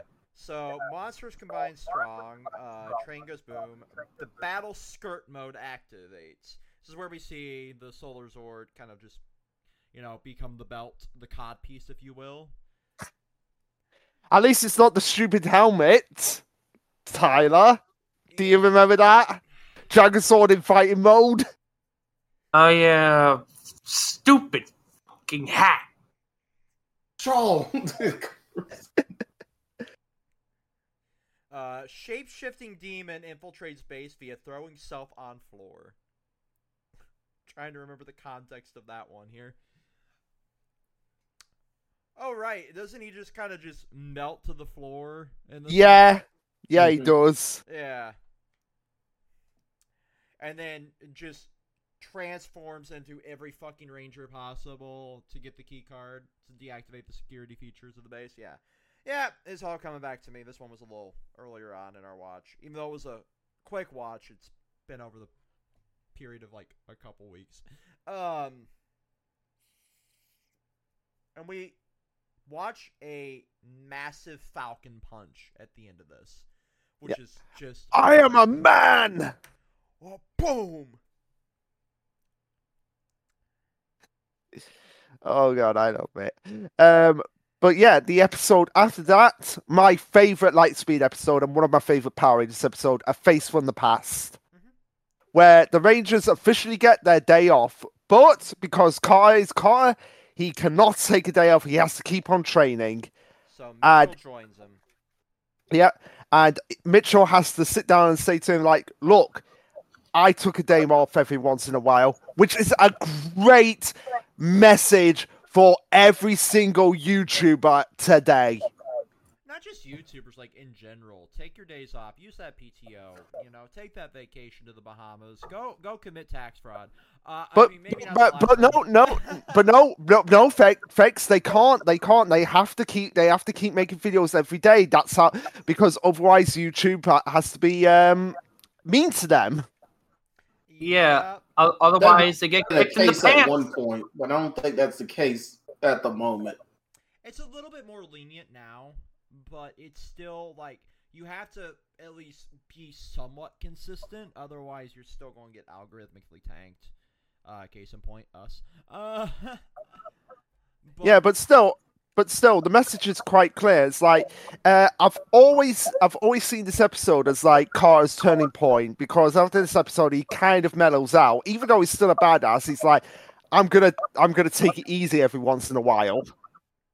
Oh yeah, and it's a very much needed thing, because he gets to figure out like who saved him that day through this episode. Which, spoilers, is Captain Mitchell. Mm-hmm. Originally, I thought, they kind of, because I had never watched this entire season, and because Rocky became a firefighter, and the grand scheme of things through like the expanded like once and always stuff, I thought maybe it was Rocky that saved him. And that would have been an interesting twist. Right. That would have been. To tie it all back, because we even seen like Mariner Bay mentioned in like the Bandora Protocol, right? Yeah. So I figured that was their way of tying it in, but no, it was just like a little random Easter egg. And Mitchell, was the one that saved them. Yeah, personal headcanon. Rocky worked with Captain Mitchell at one point. It's possible. Yeah, considering in this episode, I guess because Mitchell technically never retired as a firefighter, so he just he's doing Lightspeed Rescue as sort of like a side project, but he's still technically a firefighter on the job. That's why he can just put on a firefighter suit and get involved. Yep. I mean, I don't think most public servants actually retire either. They just go to like the volunteer status, if they were originally like salary. Yeah. You can call me if you need me, kind of thing. Yeah, because I watched a review of this episode, and he was and the guy was confused, like, wait, can Mitchell do that? Can he just put on a firefighter suit? And I'm guessing he can, because technically he's still on the clock as a firefighter. It was never established that he retired to do Lightspeed Rescue. Yeah, I mean, it kind of plays into like the different divisions of the government as well. Like, we see many side projects for various organizations. Now we have shit declassified that even we thought was conspiracy theories back in our day. So, he could have been a part in this universe. Lightspeed could be, one of those pet projects that's also got like all these emergency responders, kind of answering to them as well. As the cover for Lightspeed in a way. You could take it a lot of different ways. I always love diving into the more obscure at times. Yeah. But also, one of my other notes for this episode was what Mitchell said to Carter of just like, heroes are only human. And it makes perfect sense for him to say that, considering what we said about how he had to make that difficult decision with Ryan. Mm-hmm. Yeah. And I did take one of my comments that I put on a video about the reveal that was on YouTube, as one of my notes, which basically boils down to, we're only human, and sometimes we need to have wind down time and let our bodies heal so that we can be to be our best. That's basically what Mitchell is saying to Carter. Is like, yeah, you're doing enough already. Go and relax. And this leads into one of my personal favorite headcanons that makes perfect sense. Captain Mitchell saved Carter's life after he had lost Ryan's diabolical, and he probably made a vow to never fail to save a child again after what happened. Yep. Probable. Yeah. But that's my fan theory, and I'm sticking with it because it just makes perfect sense for his character, and possibly more than likely he has been watching over Carter and thinking like, this guy, he's going to be a great firefighter. Oh yeah, there's definitely been some like watching in the background, albeit that's a little bit creepy, but you know, I kind of understand him wanting to take interest in somebody that he rescued. I figure a lot of, you know, public servants do that, you know, make sure they kind of follow down the right path if they see potential in them. Yeah. It wouldn't surprise me that after Carr finished his education, Mitchell put in a recommendation for him to like, hey, come and join potentially his squad. Like Mitchell was probably like the head of a squad of firefighters, and he probably put in a recommendation for Carr to join.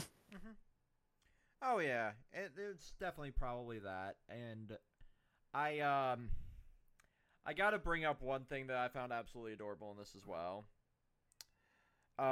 We had to save Jeremy, the teddy. Oh yeah, Jeremy. Like good old Jeremy. We had to save Jeremy. You know, I just find it so wholesome that we took the time to save a fucking teddy bear in the middle of all of this too. And, hey!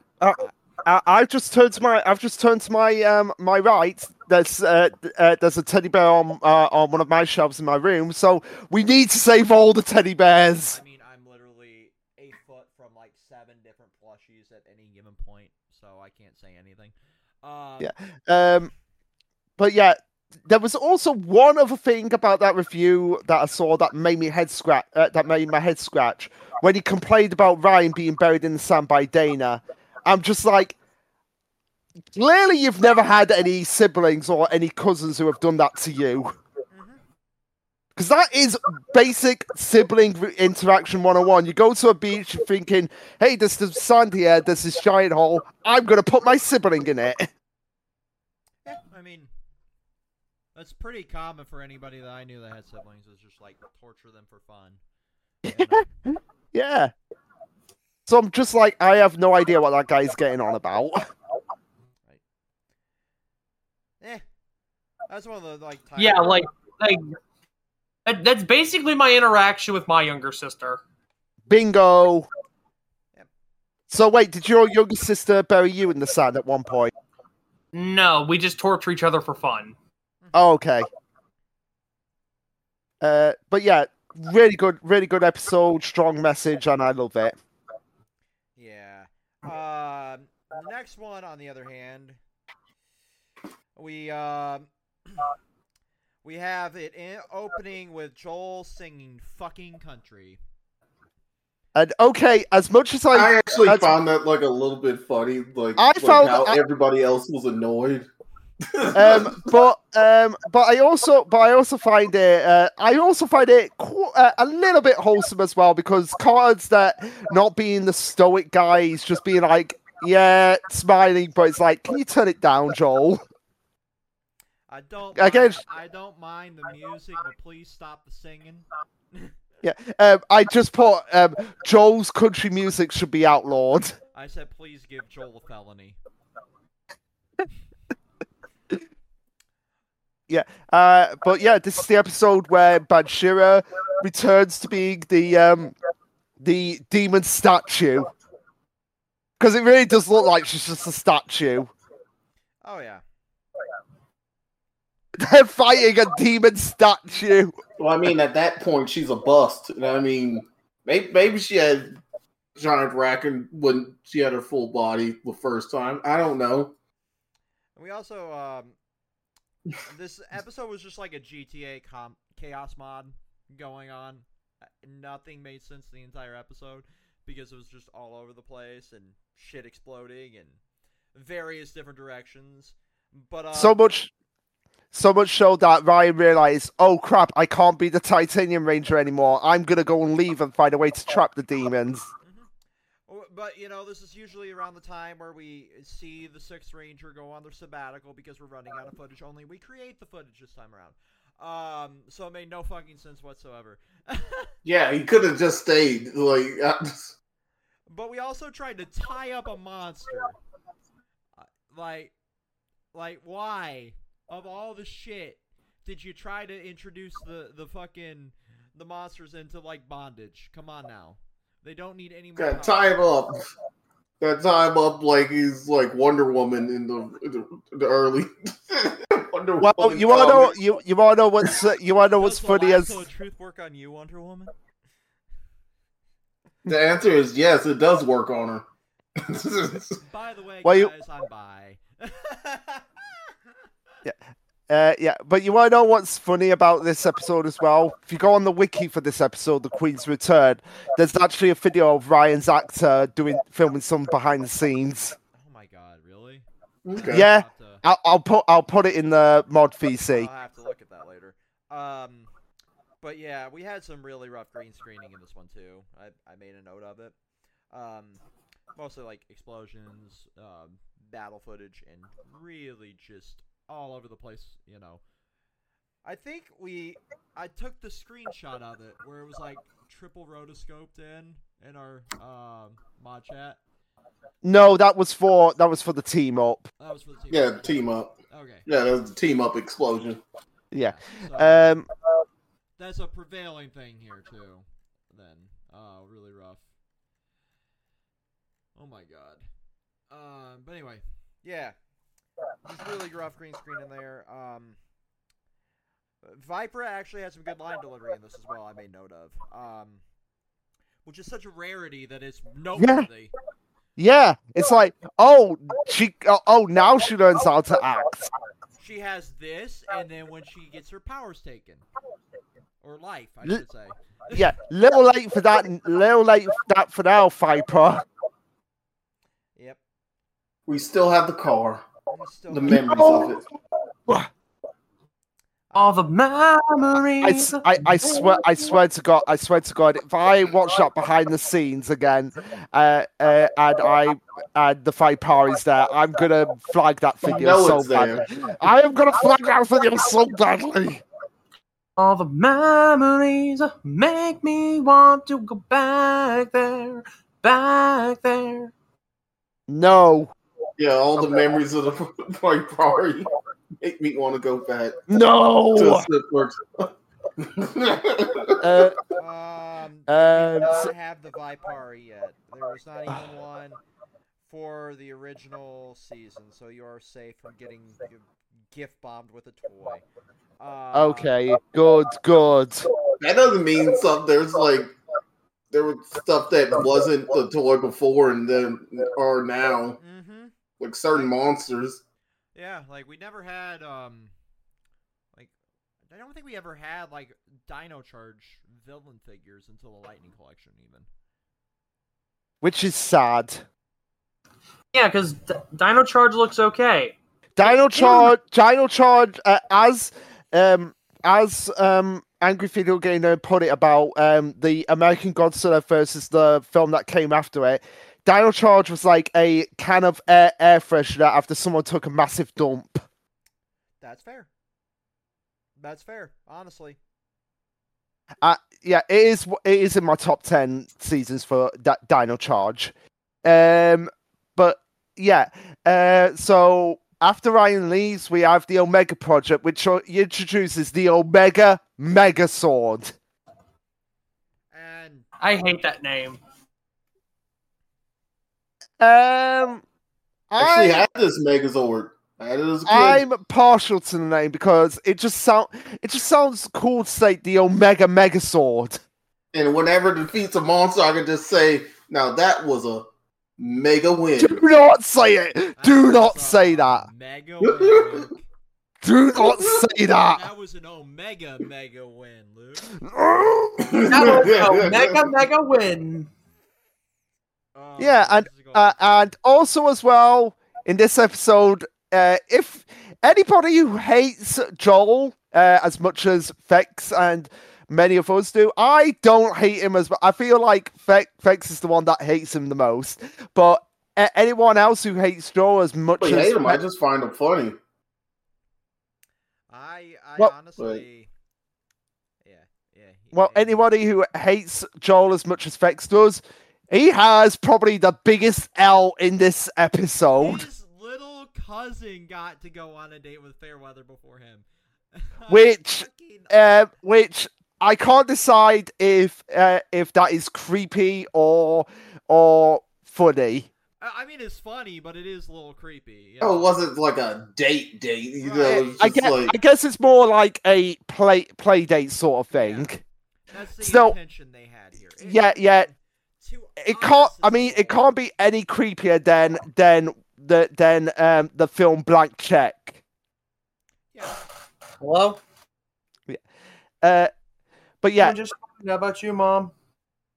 Oh. So yeah. We have Joel's awfully active cousin going on a date with Miss Farrah. Let's not discredit this kid. He's still a better fucking actor than fucking Vipra. Okay. Oh, I mean, that is true. Absolutely. He is like one of the best kid actors we had in Power Rangers history at this point. Okay, fair enough. Besides a certain Ranger. Yeah, fair enough.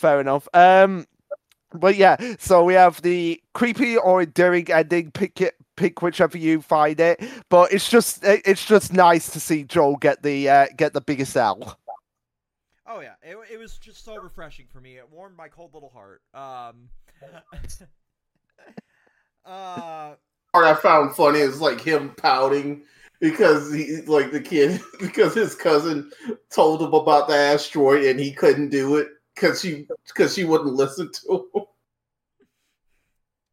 I'm just like, oh, yeah, here we go. Let me break into this government building, show them what the hell's going on, and then get a win over my stupid adult cousin, and then also just rubbing in his dumb little face while I go take his love interest on a date to the planetarium. Big ups to that cousin. That cousin is gonna get all the ladies when he's older. Or just this will be his peak, and then he'll turn into a Reddit incel poster. There is no in between there. Oh yeah. So yeah. And now we get on to the fifth crystal, aka I call bullshit on the grandmother. Thank you. What is with Power Rangers and psychotic grandmothers? Trend. I hate this trend. We see it open with her being a total piece of shit to her granddaughter. And then by the end of it, she's having this massive change of heart. Where, my granddaughter's the most important thing. Fuck the crystal. I'm going to steal a forklift and run it into a fucking monster. So, committing... What? Yeah, and also, what is it with grandmothers in Power Rangers committing crimes? I mean, when they're that old, do you really care if you're spending, To be fair, if, a monster was attacking my family member, I would probably steal a forklift, too, and try to run the monster over. Yeah, but this is the grandmother we're talking about. And Kelsey's grandma we're talking about, who... I can't decide who is worse. Kelsey's grandmother or... was it Cassie's grandmother who was it was Ashley, but Ashley. Kelsey's is worse by a landslide. Yeah. What? Also, this is the second time a Yellow Ranger's grandmother has been committing crimes. Which isn't often, but it's weird that's happened twice. Yeah. For now. Oh god. Yeah. Oh boy, can't wait to see it happen with Katie and Taylor and Dustin. Who I found out his real name is Waldo.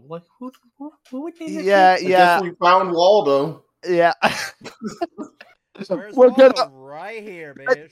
There is going to be so many of them. Well, actually, for me, it's not Waldo. Guess what Waldo's called over here? Wally. Yeah. Why? I don't know I don't know. It makes about as much sense as you guys calling football soccer.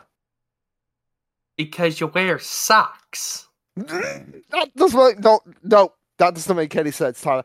But we should also point out that this episode, sadly, for more than one reason, was dedicated to the memory of Bob Mayhana, the second voice of Zordon.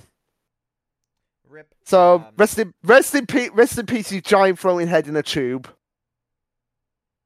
Yeah. Wait, second. Yeah. Well, still the giant throwing head in the tube. But yeah, it's sad that this episode is the one that got dedicated to him. Huh. Considering it's an episode about an asshole grandmother. And yeah, this is definitely for sure the weakest episode of Lightspeed. No, there is one episode that's weaker. The next episode, The Chosen Path. Oh God. Where we get Chad's backstory of him being a martial artist with his asshole sensei. God fucking damn it. Yeah, Listen, we get two of the worst episodes back to back. This is where I'm like, maybe I'm pro elder abuse.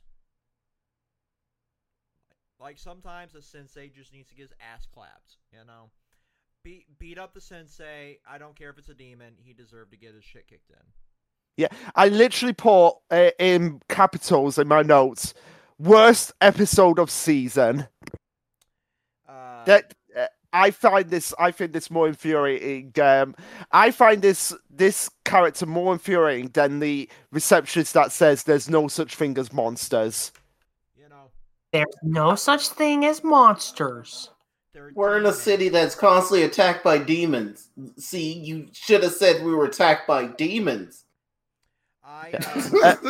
Yeah, but the reason why I find this character more infuriating is just the fact his motivation makes no sense whatsoever.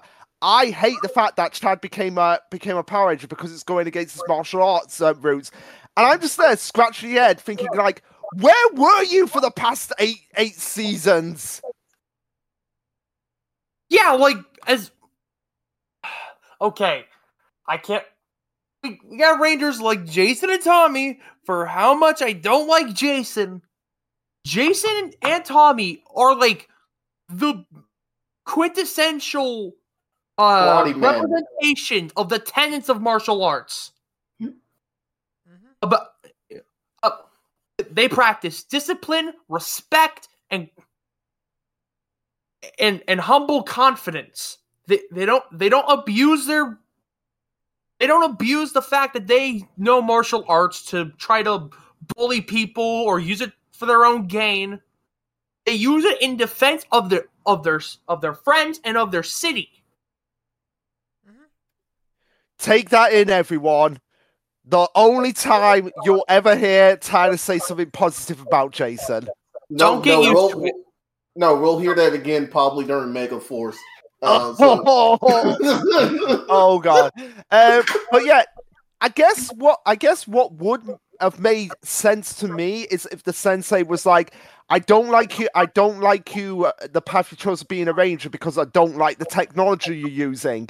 That would have at least made sense. It would have been stupid, but been dumb. But at least there would have been a reason, like he's a traditionalist and he hates technology. I still don't see what the ending really had anything to do about, you know. I would not have given this man the time of day after he treated me like shit for being a ranger. I wouldn't have taken him to the Aqua Base. I wouldn't have acknowledged him. I would have been like, you do you, boo. I'm going to do me. Fuck off. Maybe if he explained to Kelsey, like, the reason why I dislike Chad being a ranger is because he's not. I don't feel he's being disciplined. I feel he's being lazy because he's using all this technology to fight his battles. That would have at least made sense. It would have been stupid, but at least it would have made sense. It would have made more sense anyway. Yeah, but no, we get nothing with this guy. So yeah, up yours, your traditionalist who got tricked by a monster And got rotated. He got completely rotated by a monster, which was the most satisfying fuck you I've seen in the season yet. So yeah. Like, yeah, go ahead. Now on to the goddamn Groundhog Day episode. Yeah. Now, yesterday again. Now that we're past the worst part of the season, we can go back in time and pretend it never happened. So yeah, we get Groundhog Day, the second edition of Power Rangers. I'm gonna say, Luke, we have to go forward in time, because if we go back, we're gonna just go back to the chosen path again. No, I want to erase that episode from my memory. Good luck with that. Yeah, if I had to put it in my top, it would probably be in my top 5 worst episodes of Power Rangers. May I recommend episode 13 of Dino Fury? No.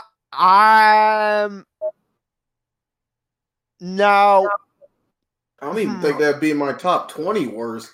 No, it wouldn't be in my top 20 worst, because as much as Harvey infuriated, probably infuriated a lot of people with that episode, he was at least trying. He was in the wrong, but at least he was trying to help his sister. He was trying to do something, but he should have approached it more delicately. Yeah.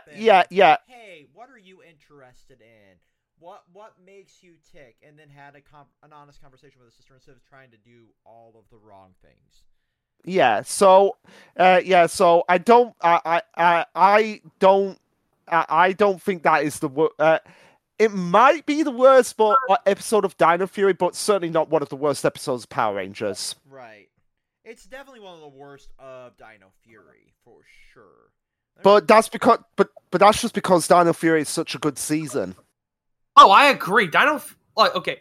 So for those who are unaware, I am currently going through Dino Fury on my own time, whilst also going through other seasons with these folks, since they already did an episode on Dino Fury. I'm simply catching myself up to speed for Cosmic Fury. And you're going through it at a breakneck pace, honestly. So, massive props there. Yeah. Yeah, and it is definitely one of the best. Season 2, you will love season 2 when you get to it, Tyler. Mm-hmm. I'm sure I will. But yeah, the only other note aside from the Groundhog Day about this episode that I had is Kelsey needs to spend less time in her rollerblades.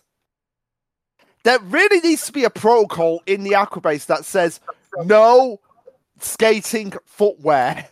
I'm pretty sure there is, and she doesn't listen.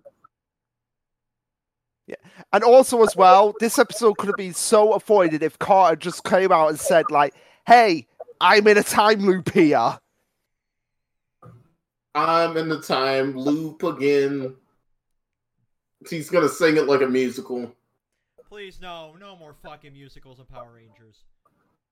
No, I was making a reference to, we're in the time warp again, Rocky Horror Picture. Let's go to time warp time. I don't know how that song goes. I'm gonna have to suffer through that movie. I love that movie. Yeah, but watching it every Halloween just kind of drains you. You don't have to watch it every Halloween. Hell, I don't even watch it during October. I watch it in the middle of July or some shit. But there's definitely a weak spot for the Groundhog Day shit going on here. But I love the infinity symbolism throughout this episode. Yeah, which was something that Tyler was the one of us that pointed it out. So it was nice that you were able to observe that and let us know that as well. I just smarts. It's unique how the little details that they put into these various little monsters. I'm assuming that the symbolism for the infinity symbol was a little more prevalent. And the footage they took it from Zangetsu? Mm-hmm. not fully watched Go-Go 5. Okay. Now I've just got the mental image of the Go-Go 5 theme song being Go-Go 5 Rangers. Please, no. It's more of like Go 5. Dun, dun, dun, dun, dun, Go 5. It's like that. I don't know if that is worse. Honestly, I don't either. But I No, it's just the start of it, and then the singer starts singing the song. That's just the. Isn't it like the dude that does the karaoke lines for fucking Yakuza 0 that did the Go-Go 5 theme?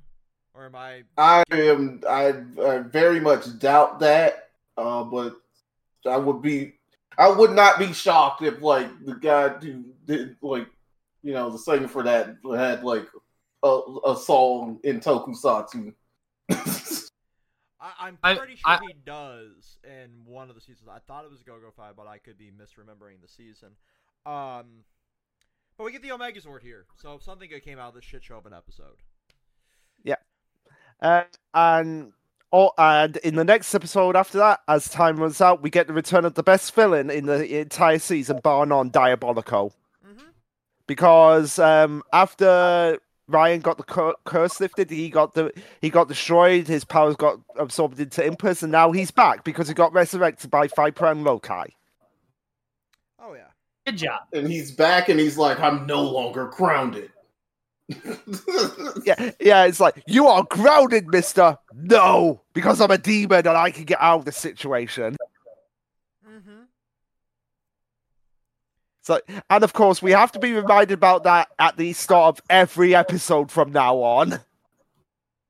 I honestly don't get why they do that. Like, they just keep repeating the same notions over and over in the recaps. Like, it makes sense for the catch us up, but at the same time, you should probably switch it up a bit. Yeah, you really should, because every time I just heard Fiber going, "Welcome back to the world of the living, Diabolical." It's like that just gets stuck in your head after a while. Yeah. But also in this episode, we get the return of Ryan after a 4-episode absence of just walking around the desert. Yep, and we also have one of the more interesting ways to defeat the villain of the day with the throwing the spores out into outer space. That usually results in Nuclear Man getting born. Yeah, but I mean, what would have been worse, these spores or Nuclear Man? Because I'm honestly kind of torn.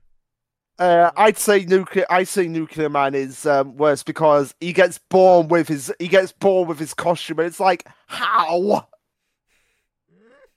Well, at that point, it wouldn't be a costume, wouldn't it just be skin? I guess so. God, that character made no sense. I've got 0 point of reference to that, so. Yeah. But speaking of comic books, comic book characters or superhero film characters, we have the next episode in the Freeze Zone with the ice puns. And it just baffles me that we never got stay cool, Ranger. Which reminds me, ice to see you, Luke. Oh, stop doing ice puns. That was my first note. And my only other note for this episode was Freezer was the Freezer. Yeah, that's his name. No relation to Freezer from Dragon Ball whatsoever. I guess you could say he was a little too chill. Stop it. But Freezer calling his belly Cold Belly Dungeon. My Cold Valley Dungeon! It's not a dungeon! It's a Cold Valley Dungeon! It's his intestinal tract. Yeah. But I've got to say, and I don't know if you I know about this effects, but the effects for the snow in this episode when they're in the Cold Valley dungeon, stupid name, but the effects were really well handled in that. Oh yeah, they were. Looked like he really had them on ice. Songetsu, please stop. Before you have me. I mean, is it better than having a flame in his heart? We're going to hell, buddy. Yeah, we are. Yeah, you are. And it's oh my god! Thank God they didn't use the Mr. Freeze-esque pun of "it's a cold town." I mean, it really is though. Like, I respect the punnery. Like, I love a good pun. Give me your best pun in the comments if you made it this far. Yeah. But no. The ice puns were just like insufferable. But not as insufferable as, and I've been holding off on this up until this point because I haven't thought of the right time to say this, but nothing was more insufferable for me, aside from the Vipari, than Jinx's rhyming when he uses the Magic the Gathering cards to make the monsters grow. Wait. You don't like Diet Spamson? No, I don't. I'm just like his rhyming quirks made no sense half the time. I can't even remember half of them. If this man never existed, we wouldn't have got Deltarune. So yeah, but it's like what was aside from making the monsters grow, what was the point of Jinxa? Being a punch. I mean, it's aside from making the monsters, what was the point of Finster? Aside from making the monsters grow, what was the point of the Scottish butler and his little balloon friend? Right. The fact that they had the Scottish accent, and the fact that we need to keep Barbara Goodson around for another season. And ever. And what about Finster? Yeah, I love Finster. Well, at least Finster made the monsters. Yeah, so did Jinxer. Yeah, he just summoned them with cards, like fucking Yu-Gi-Oh! Oh, fair enough. He technically didn't make them because they were just sealed off demons. Yes, whereas Finster was the one who actually went out and made them. Okay, so he summoned them. Yeah, he summoned them, like Yu-Gi-Oh cards. Yeah. You know, except for there's just not like an angsty teenager chasing down his blue-eyed white girlfriend. I mean, dragon. but still, it's just that Finster likes him card fight Vanguard. Okay, fair enough. But I still can't stand Vanguard. His rhyming quirk. You're a rhyming quirk. Okay. It's the reason why I can't stand the Paradox Brothers. One of us is telling the truth, the other is lying. You will never know, but we're both lying pieces of shit. Yeah, I'm with Joey in that episode. I have just about enough of all your lame brain rhyming. But you gotta pile on a little bit more of that accent. I can't do a New York accent. I can't do a Brooklyn accent, and I hate it. You want to know what? You want to know? Sick and tired of all this lame brain rhyming. You want to know what's funny? I think the only reason they gave Joey the last name Wheeler is because of Wheeler from Captain Planet. Probably. Yes. Because Wheeler was from Brooklyn. Hey. Walk in here. It's like that. Oh my god! I thought of the perfect person to fight Wheeler from Captain Planet in a death battle. Joey? Captain Planet versus Aang? No. Wheeler versus Steve Rogers because they're both from Brooklyn. I can do this all day. I just want the Brooklyn fight off. And with that, it seems like we got another mega win with the mighty mega battles. Oh yeah. Oh. One time Joel is cool is when he becomes Denji from Chainsaw Man. Sad but true. But also as well, we get the reveal. Go ahead. This episode would put him on a registry in any other fucking universe. Can we at least acknowledge that? Yeah, but also he turns into Steve Urkel in this episode with the side skier. Like, this man stalked and harassed this woman for the entire episode and literally tried to cause damage to her fucking brother's car and ruin what he thought was a date instead of, asking a simple fucking question. But he did ask. But also as well, this episode's plotline could have so easily been avoided if Miss Fairweather, because Joel did say, who is, what was the name of her brother? Clark. Who is? Let me point this out. Like, everybody else knew. Yeah, so they were messing with him by saying, "Oh, we don't know." They knew. Yeah, but still, it could have been so easily avoided if Joel, because Joel says, "Who's Clark?" to Miss Fairweather. She could have so easily avoided all of this episode if she just said, "Oh, he's my brother." But realistically, in the context of the show, she answered this question correctly. Yeah, because but he does not need the privilege of knowing that this is his brother. The only way I would actually, and it's pretty obvious that he does have a crush on her, but all his purpose is to help further the program. The 8 That's also true. So yeah, she's not as at fault as everybody wants to make her. I'm not saying she's at fault. It's just weird but still, that no one else pointed out what they knew the entire time. Yeah, and also as well, everybody here hates Joel. Like, everybody on the team hates him. And in the standard work experience, like, we want to fuck with this guy because he's a dickhead. I hate him. But in any other situation, Miss Fairweather could have been like, if this guy comes in and I don't tell Joel right away he's my brother, Joel's going to think we're dating, he's going to be an idiot, he's going to ruin things. Maybe I should just tell him right off the bat who Clark is. I'll concede that point, but I still think she answered the question appropriately.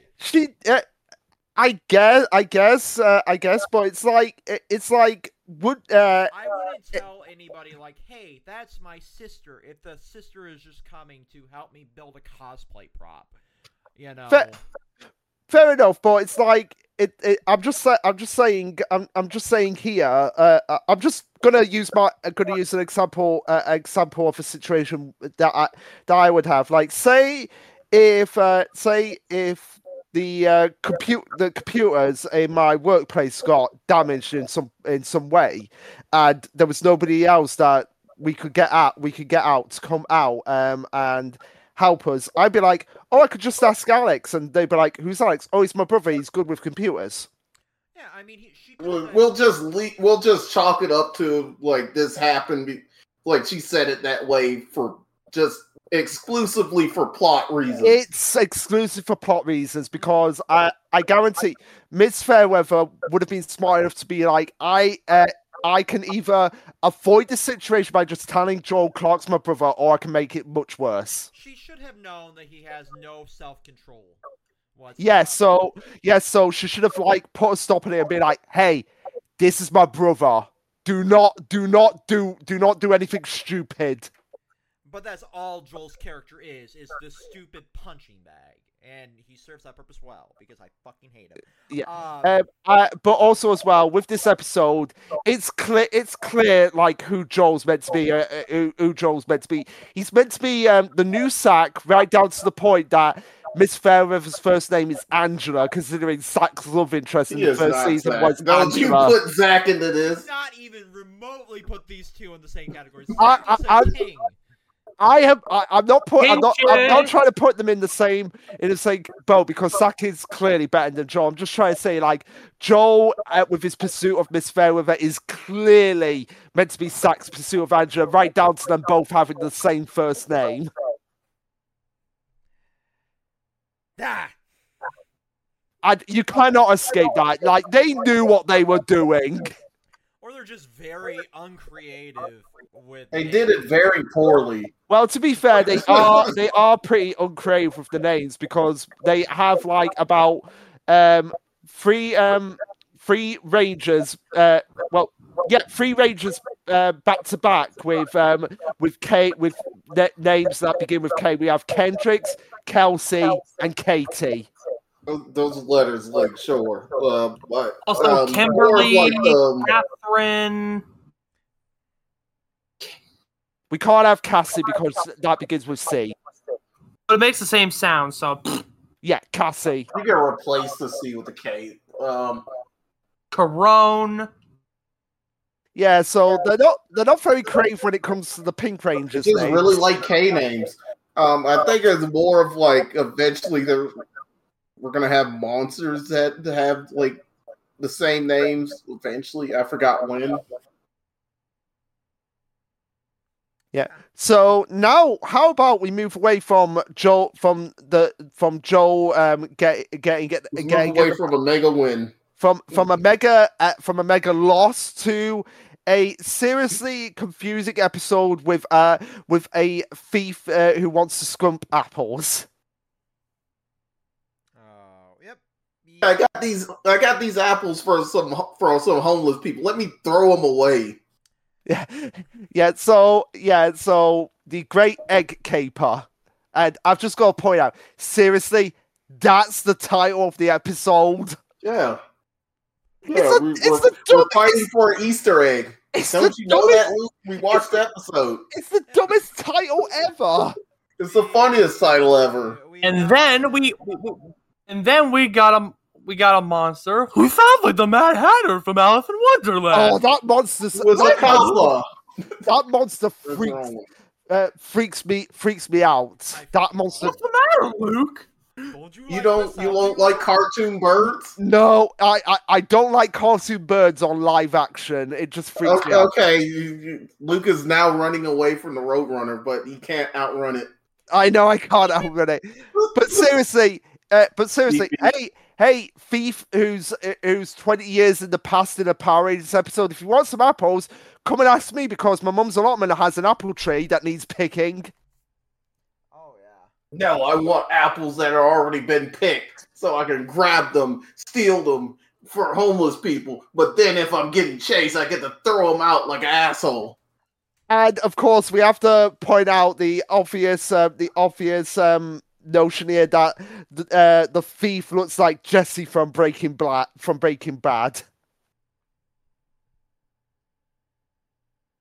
Right down to the point where it wouldn't surprise me if Jesse's actor was the thief, but he's not. Hey, Mr. White, these apples go crazy, yo.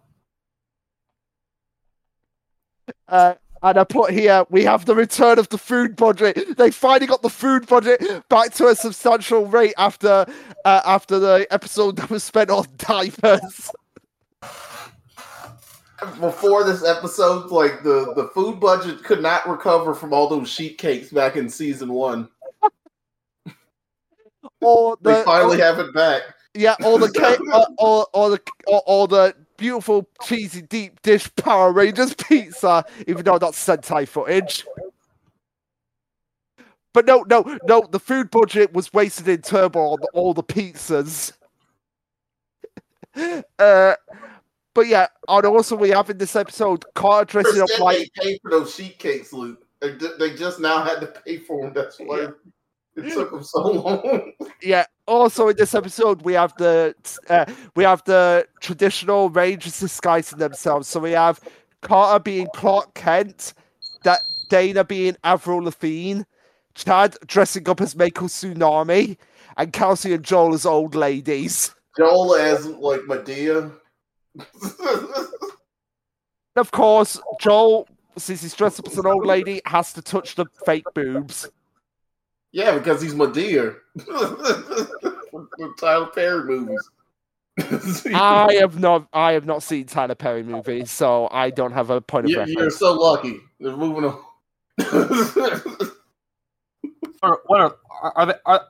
Are so bad it's good, like The Room, or is it like bad? Or Or like bad enough that you can laugh at like how bad they are, but you're not supposed to. You're supposed to be laughing with them, not against them. So it's like The Room. Okay. Yeah, and the episode wastes the food. Return the food budget, but wasted so bad that Fexa stayed quiet throughout this whole section. Oh yeah, my package got delivered unsealed, so I'm missing an entire book. So I'm trying to get that sent back. Okay. Okay. So, but yeah. Sorry. It's all right. I just had to make that joke that the food budget was wasted again so badly that Fex was quiet. But yeah, so after the Great Egg Caper, we have Ocean Blue, aka The Little Mermaid, starring Chad. Oh God, yes. Fish sticks. Chad. So we've gone from being simp for Alien Rangers to being a simp for Little Mermaids. What next? Are we gonna have a simp? Are we gonna have someone being a simp for future aliens?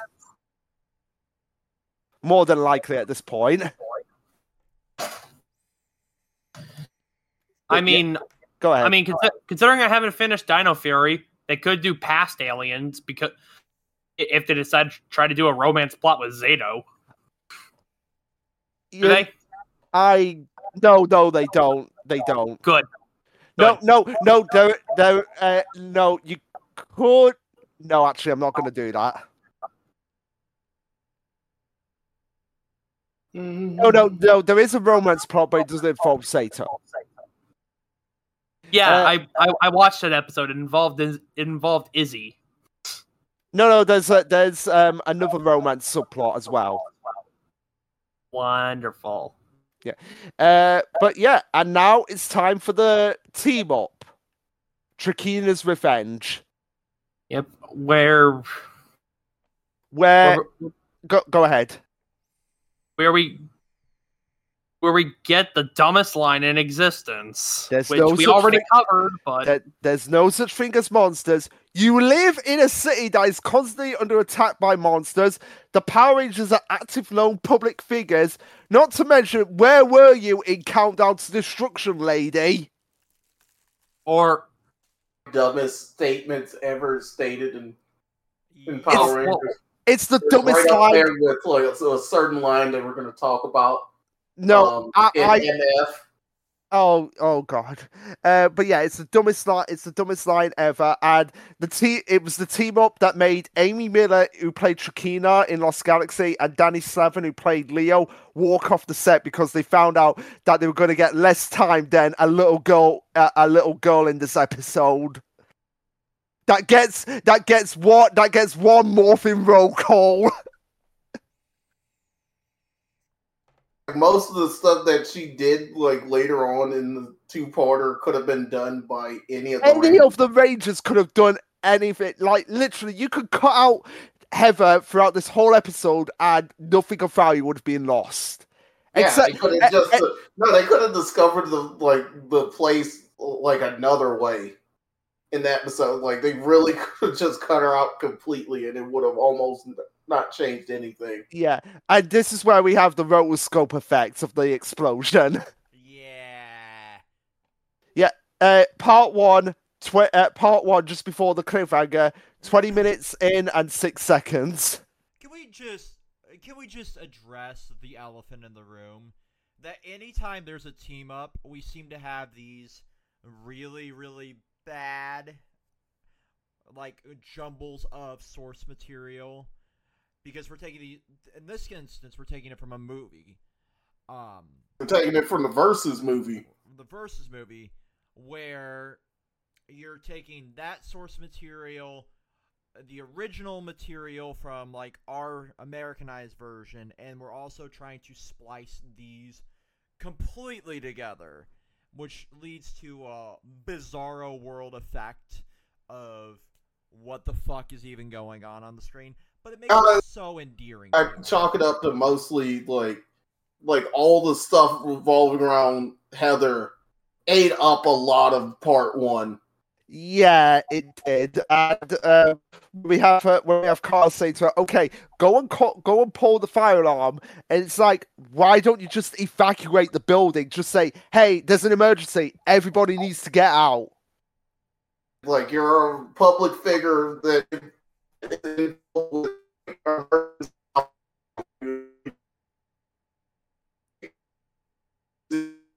Whoa, we really lost Sangetsu there. Okay. Did we lose everybody? We did. We're on boop. Okay. Sorry about the split in recording. Discord decided to be a fucky wucky again, guys. So we were talking about mermaids and the fact that we have characters that want to fuck anything that is not human. Yep, and also we were talking about Chiquita's revenge as well, and how Heather does not need to be in this episode, but she is, and she gets one Lightspeed roll call. She does get one roll call, and we had which ties her with Zordon and Robot Ashley, Carlos, and Justin. That is just, but here's the thing. We were debating like whether or not we should count because she technically doesn't morph, but she did say the roll call, so it does count. She got a little Lightspeed badge, so she's part of the team now. Okay. Even though we never see her again.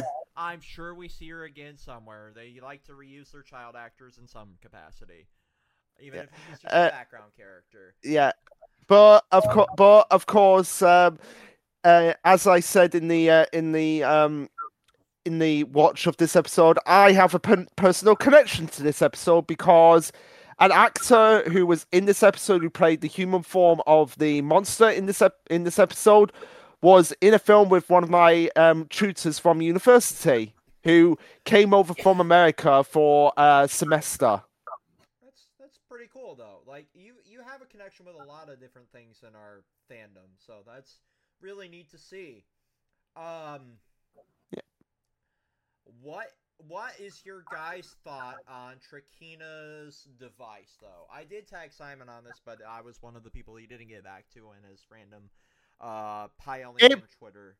It was probably lying around and they did decide to use it. But then again, this was before the move to New Zealand, so it might have been like just a coincidence. Exactly. I'm torn between the two because like a lot of the props from the time they're in New Zealand got reused, and then they kind of auctioned them off here recently. But they do have a habit of reusing props in general, so it could have been something they got back from Toei from the movie. Who knows?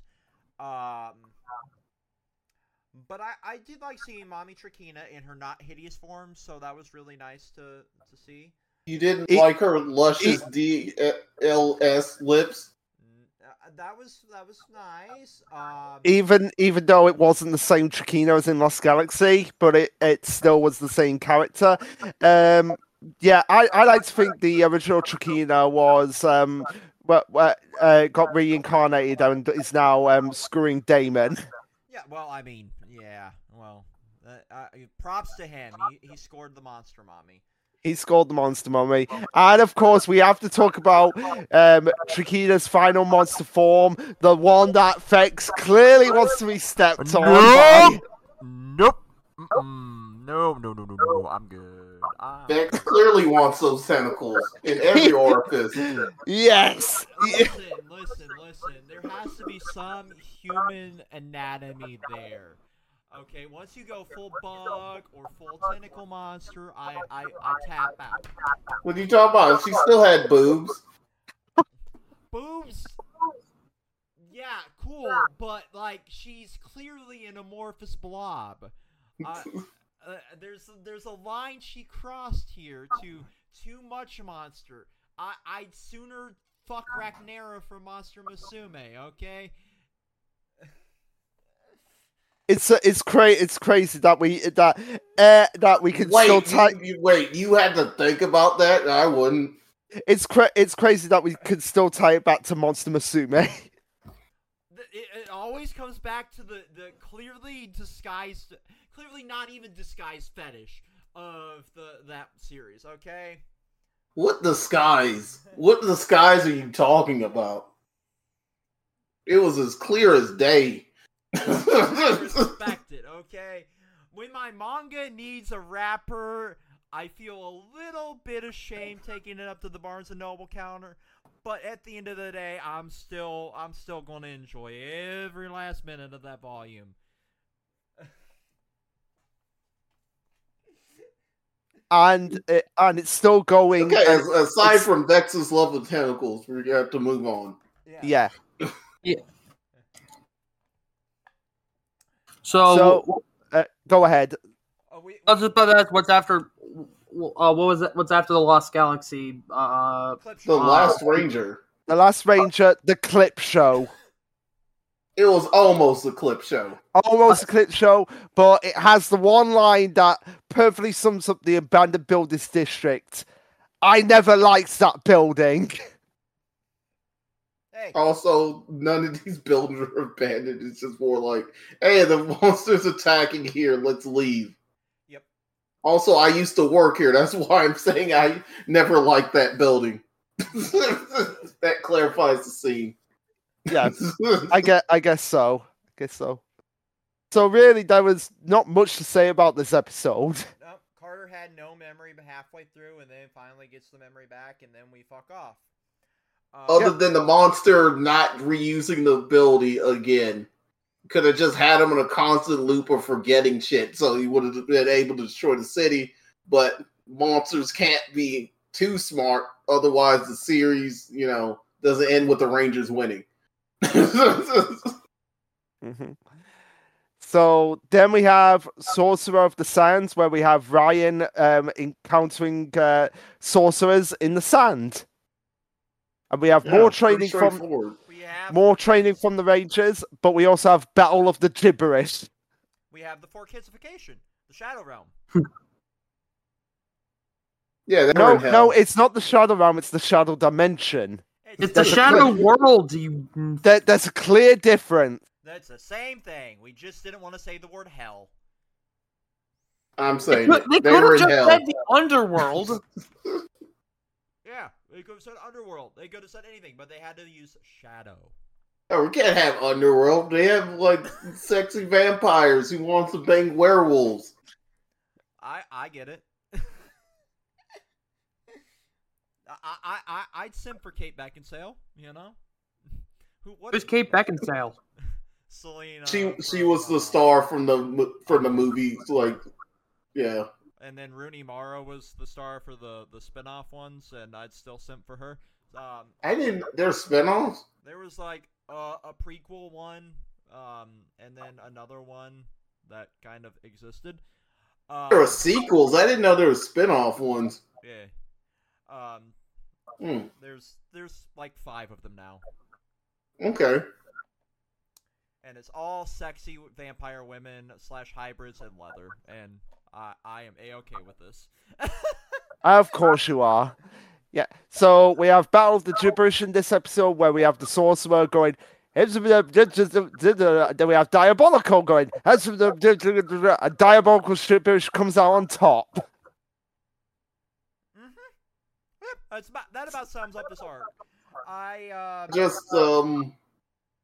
Well, they can't have the baby talking to gibberish because he's an adult now. He can still goo goo gaga. I can goo goo gaga when I'm 32, goo goo gaga. No, the star power made him too adult. It's like, I've lost the ability of my greatest strength. Gibberish magic. Exactly. But we have one really fun little thing in the Lights of Ryan. Oh, yeah. How did he get confused with the Lights of Orion? Yeah. Or a sparky little spunky ranger that we get later on. That makes no fucking sense. Which, by the way, speaking of the Lights of Orion, just wait until we get to Megaforce. We're going to have so many jokes. That's gonna be fun, considering one character's name. I'm not gonna have fun during that. I'm just stating it now. I'm gonna be drunk that entire time. I'm gonna be real with y'all. I am going in expecting to not like it, but I also want to try to find some positive aspects. Now stay neutral. Stay as neutral as you can. This is just our opinion on this. Yeah, as much as I don't like Megaforce, I am going to go into it as neutral as possible. I'm going to try and find positives in every season. I can't. I watched it twice. I cannot. Have a couple edibles ready, buddy. Oh, God. Let me get on that action. So now... Need it, especially by legendary battle. Just my opinion. But yeah. So now we have Olympias Unbound. Part 2 of the Shadow World arc. Oh no, the Shadow Realm arc, where we have Captain Mitchell going, "I must obey. I must obey. You must obey. I must obey. Okay. Jinxa, I'll love you. Just stop it. Just make it stop. He said, "I must obey" so much that for a second there, I thought he said, "You must buy Old Bay." Oh, God. And also as well, I've just got to point out one of the names of one of the monsters here, Fire Wasp. That is a scary combination if I ever saw one, considering how angry wasps are already. Oh God, too many wasps, too many crickets, too many grasshoppers, too many bugs. Please, can we take a break from bugs? Grasshoppers, I'm fine with. No, unless they turn into locusts, then I'm not fine with them. I mean, next season we're gonna have mutants. No, they're not mutants. This is a thing grasshoppers just do. For some weird reason, it's like, oh yeah, we're gonna go insane and turn into locusts now. Okay, bye. We're gonna destroy all your crops. Yep, we're gonna destroy all your crops. And then if it was cicadas, it's just we scream, we fuck, we die. Yeah, that's basically it. We wait like some even as far as like 18 years on the dot. We're gonna emerge and then have kids and then die. But we're gonna be as loud as fuck as possible doing it. Yeah. Yep. So anyway, we have in Neptune's Daughter the return of more fish sticks, but also we finally get confirmation that Neptune and Aquamarina, they're natives of Aquitar. They have that shitty fucking underwater filter that I fucking hated. Yeah, but it just confirms to me that there are Aquitians that got teleported through the Miranoi wormhole into Earth. It's honestly grating as fuck. The more I hear it, but yes, it's really grating.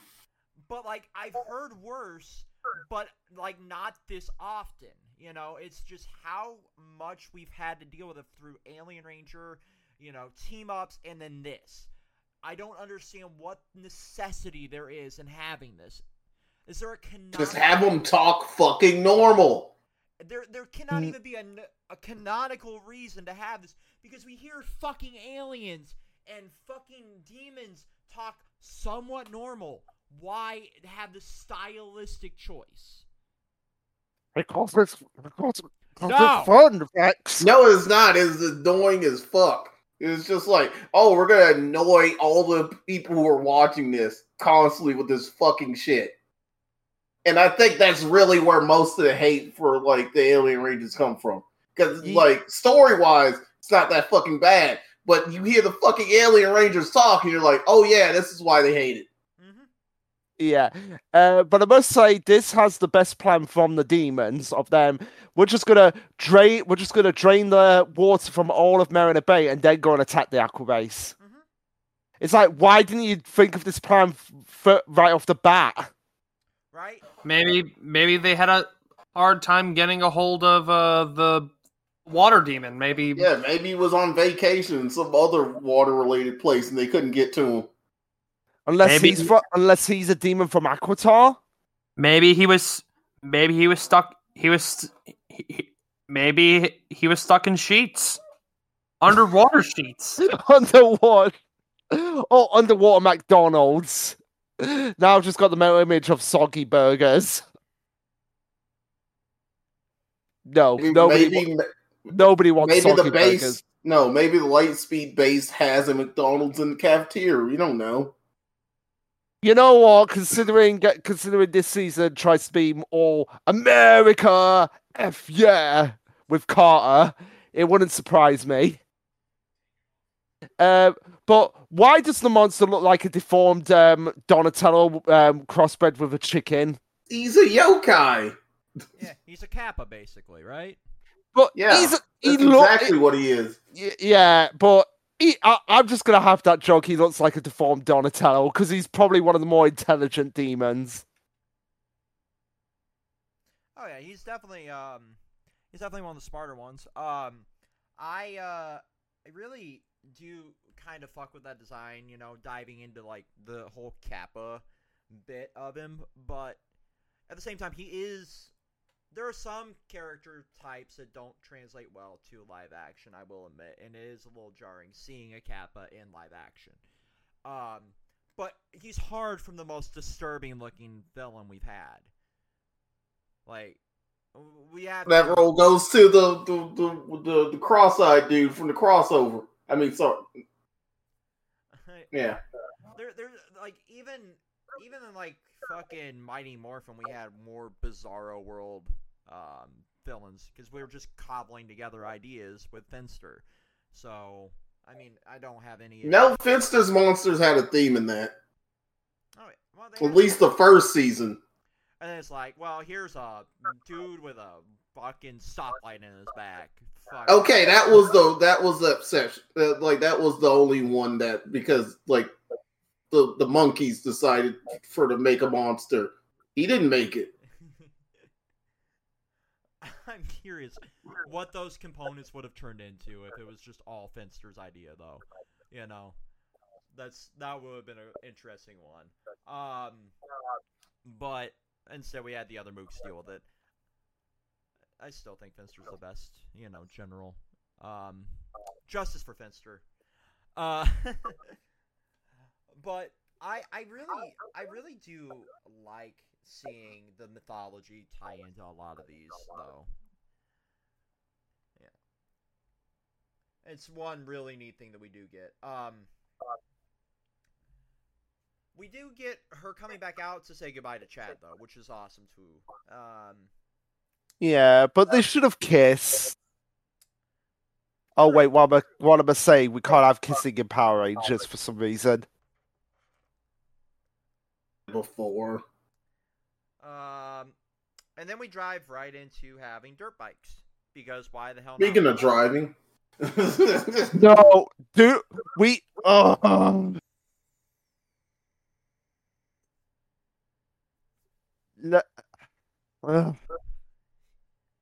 Sad that Luke's favorite car couldn't make an appearance. I know. Yeah, but still... Spypari, go away! I have in here, Luke's hate boner for the Doom Buggy is so wild. It is so stupid. It is the most stupid, ridiculous thing ever. You want to think about it? Maybe it was more stupid in the past. Maybe it was just a giant metal horse. Oh my god, I just can't stand it. Every time it's on screen, all I keep saying to myself in my mind is like, you can teleport. Why do you need a car? Car's fun, maybe to her. And I don't care about the rationality of it. But honestly, of all the dumb things in Power Rangers, this is the hill you want to die on? Yes, this is the hill I want to try on. Not fucking glitter armor. This. Yes, this. Glitter armor is like one of the almost. Yeah, it is the most worthless power up I've ever seen. It served no purpose. Actually, served no purpose. It could have been literally anything else. They could have put a goddamn force field up. It served no purpose. The Doom Buggy has a purpose. It transports her from point A to point B, and it looks cool. Which she could do herself without the friggin' Doom Buggy. But yeah, this is where we also get Carter's Battleizer 6 episodes before the end of the season. Let that sink in. I don't understand why this and Grandma episode didn't swap. Yeah. Also, as well, what is it? What is it with making the Battleizer look so ridiculous as well? It's like this in every Sentai, is it not? Like it's always because some of these Battleizers are like Power Ranger exclusive, except for the SPD one. Because we've got 2 Battleizers back to back coming up, which I absolutely adore. Yeah, that's right, Luke. The SPD like Battleizer was in. Yeah. Yeah. But yeah. Yeah. Yeah. It's that fully original. Huh. Okay. I stand corrected. I'm so used to absurdity that nothing shocks me at this point. Yeah, and also we've had grandmothers committing Grand Theft Auto. We're gonna have Rangers coming up committing Grand Theft Auto technically. So screw it, we'll have the Battlings committing Grand Theft Auto. I mean, even though I find the fight party completely stupid, it was funny to just see the Battlings go Grand Theft Auto on this. Now I just want Samuel L. Jackson to turn up at his office at Tenpenny. God no. I've had it with these mother effing Battlings in this mother effing city. I'd rather that than whatever the heck is going on with Fury at the moment in Marvel. What is? I didn't even watch all of Secret Invasion. Like, I'm sorry. If I have to devote 36 hours to goddamn TV to keep up with the MCU, make it interesting. Anyway. And next of course, we have the modeling episode, because of course we fucking do. We have to have one glamour episode. Kill me, kill me, kill me, kill me, kill me, kill me, kill me. Shut up, fashion woman. I kind of want that as a ringtone. Like, literally, all for this entire episode, all my notes were in block capitals, because it's just like, why does this episode exist here? It's like, what? This episode would have made more sense if it was about Joel being a male model than Dana. Please, God, do not ever put that energy into the world. I feel like I need some sage out here right now, okay? Wait, repeat that? Like, he wants Joel. He said it would make more sense if Joel was a male model than this. I mean, have you looked at him? Yes, and I want to bash his face into the ball bat. Not the character, the actor. The actor's good looking. I just can't stand the character. Yeah, but I'm saying, like, it would have made more sense if this was early in the season and it was Joel. Why? Because he's an egotistical cunt? Yeah, because it would have been like an episode about him like learning like the power of teamwork and stuff, because he's like a hothead who's only thinking about himself because he was he is Joel he is a celebrity. Like, yeah. So for anything, Joel would be the one who would be more susceptible to money. But we have to have the stereotypical pink and yellow ranger have a cat fight episode. I know, and I put that as one of my notes. What is it with Power Rangers and turning the pink and yellow ranger against each other? Because the director is like, yes, fight. No, that's nice. No, it was probably like, we had too many of the pink and yellow rangers in Mighty Morphin being friends. Let's make them all enemies from now on. It's not even enemies. It's just... Kat and Tanya weren't enemies. Well, you did say, like, there was too much friends in Mighty Morphin, so I guess that would make sense. But yeah, Kat and Tanya weren't in Mighty Morphin, they were in CO. Yeah, Zio. So, like... Kat was in Mighty Morphin, but Tanya wasn't. Yeah. Not Mighty Morphin Aliens as Mighty Morphin. Yeah. And yeah, they were both in Mighty Morphin. Yeah, who knows? Just stupid directorial choices. Well, my note was like this should have been way earlier as well. And that fashion mogul, just like her voice, her attitude. I don't advocate for violence against women, but in this case, I just wanted Cassie, not Kelsey. I just wanted Kelsey all day to just sock her in the face. Considering it's a fully scripted like show for kids, it was like could have had a monster do it. Yep. Could have just had Monster walk up to the lady, put his hand in her face, take their index and thumb, and squeeze her lips shut. That's all he had to do. And that would have been, just give me that. Just have that on repeat 24/7, and that would have been fantastic. Yeah, 24-hour loop of it. Yeah, I'm sure somebody could rotoscope that together for you. And then we have the death of Viper finally. Yeah, I just put for that. Queen Benshira does a U-Heart absorbs Viper. Yeah, well, I mean, Banshira just goes around murdering her generals for the sake of murder this entire episode. Like... Yeah, but yeah, the episode where Viper learns how to act. And my paycheck. And the worst part about it is that the actress has scars from the makeup that she had to put on for Viper.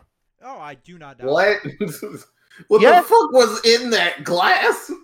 Let me get the fucking snow in Wizard of Oz was asbestos. Yeah, here we go. Here we go on a wiki page. Yen has since retired from acting and currently runs a skincare company, a result of her suffering several skin breakouts while portraying Viper. It's a whole... Wait, so the makeup had asbestos in it? Probably. Yep. I'd seriously would like to ask her, like, what was in the Viper makeup? She probably doesn't know. Yep. I learned this like 2 weeks ago, actually. But there you go. The Wicked Witch's spell in the poppy field was asbestos. Yep. Oh. Hey, there was asbestos? Yep. In a movie. In my poppy field? In a film that was made in the 30s? No, don't keep the asbestos away from there. I don't want it to ruin my heroin. And of course, to add to Carter's badass credentials, my black coffee and cigarette diet. The past was the worst. The past was really weird. But yeah, Car, one punch, Banshira. Yep. It's like, oh, the main enemy's there. Let's just punch her. Oh yeah, just punch, more punch, and maybe a kick in there. We don't want to get copyright struck by Sony, so we can't do the Parappa the Rappa. No. So we can't believe. No. And how do you too close to the beat? And how do you top Car one punching Banshira? How about him just using his guns against the giant Olympians and Diabolical in the very next episode? And harnessing the Ranger's life force for his Zord. Mm-hmm. Like, that happens more often than you think. It does. It probably is a constant. More than likely. But we have the zombie demons going full force, and I made note here because you said that's actually a good rhyme for Diet Spamton. I mean, Yeah. Yes, that was a good rhyme. That's the only. He gets a point. He gets 1 point. Everybody gets one. Much as it pains me to say that. You must obey. No, I must not obey. I will not obey Jinxer. You know what? In the description for this, Vex, you have to put, will Vex be able to survive Joel, and will Luke be able to get over his hatred of Jinxer and the Phi Party? I'll put in the No, audio. it's more of like, will Vex survive the tentacles? Will Vex survive Discord? But yeah, we are now up to the finale, the fate of Lightspeed. And I must say, out of all the finales, this might actually be the most tense finale. Oh yeah. I think there is a lot here. This is like the most notes I took this entire season. What I think is the best takeaway here, there's 2 for me. One in part 1 of this, where they're giving Mitchell the pep talk, where he has that all hope is gone moment there, and he's just like, fuck. The whole Aqua base is kind of just going to shit here. You know, yeah, Podford's getting beat up by my work, you know, in the Life Force Sword. And then right at the very end, and we'll get to that when we get to the end of the finale. Yeah, and also right at the end of part 1, where we have literal water coming seeping into the Aqua base around electronics, which means they're not only in danger of drowning, but also in danger of being electrocuted. Oh god, yeah. Yeah. Be more concerned about like the pressure of the ocean crushing me. But yeah. Very fair. Very fair. Yeah, but that's why I say it's like probably one of the more tense finales, is because there's a real sense of danger for the Rangers' lives at this point. Oh, absolutely. Yeah, but I must say as well, I don't know about. I think Tyler shares this sentiment, but I would say the Aqua base is destruction in part 2. I felt that more than what happened to Terra Venture. I agree with Venture that. is sorry, cutting you off. Go ahead. Now the thing with Terra Venture is like we wouldn't feel that much like sorry about like it being destroyed because they're eventually gonna leave it behind anyway. Once they got to a new planet. Yeah. Oh, by the way, at least not be as important as it once was. Yeah. Oh, by the way, quick side tangent. It seems like in the months they landed on Miranoi, they fully colonized it, because you see Leo battling monsters in a city on Miranoi. So they did ultimately colonize it. Yep. But yeah, filthy colonizers ruining that beautiful jungle. But with permission. Yeah, I guess they got permission from the natives. It was consensual colonization. Yeah, which feels like an oxymoron, right? But yeah, is. It was like, we could give you cell phones. What the heck is that? And they tell them, it's like, fuck yeah, let's get those. Let me have the new Galaxy S23 Ultra and the iPhone 15 that has a USB-C port that is slower than USB 2. Yeah, but I really do feel the Aqua base destruction more, because it's just such a unique location for Power Rangers, and also as well, it's not only their home away from home, but also their workplace. Like, they basically revolve their lives around the Aqua base up until this point. They did, and it is very sad to see it go, but on the other hand, it is very normal for the base to get destroyed post Turbo. Yeah.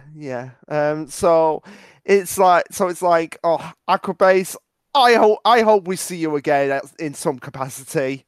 Probably will. Probably will, probably won't, but we'll see it again, because it's over there, and then over there, and then over there. A little bit over there. Yeah. And there. And then we have probably one of Carla's. Rain? Uh, Sorry, I had to make the DBZ Abridged reference.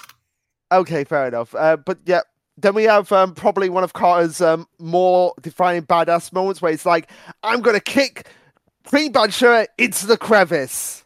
Well, I mean, not before Banshiro just forms a fucking cult and Heaven's Gates are fucking mooks here, you know, and then uses all of this wonderful shit to play 4-dimensional chess on the cityscape. Like, Heaven's Gate. I mean, with the stones. Yeah. And also gotta get your Kool-Aid. No. Sorry. It's alright. And also as well, we have the return of giving a character the thumbs up, but in this case, unlike Lost Galaxy, the film was like, "Nope, you're coming with me, Red Ranger." Yeah, coming with me to the Shadow Realm. And it actually would have been a bittersweet ending for Kara's character if they actually closed the lid. It would have been a fitting end for Carter but this is primarily. He's always willing to like sacrifice himself for everyone else, so it would have definitely been in character and fitting. Mm-hmm. But of course, this is Power Rangers, and we can't have a permanent death, except for Trini. Except for Trini at this point. So we have to have Diabolical. And technically Tommy now. But so we have to have Diabolical, who turned on Queen Banshira after being manipulated by her, to just be like, yep, I am here to help the Rangers defeat you and have you be basically cannibalized. Mm-hmm. It seems like the best ending possible for this season. And it goes kind of full circle because they get the chance to return to their day-to-day lives.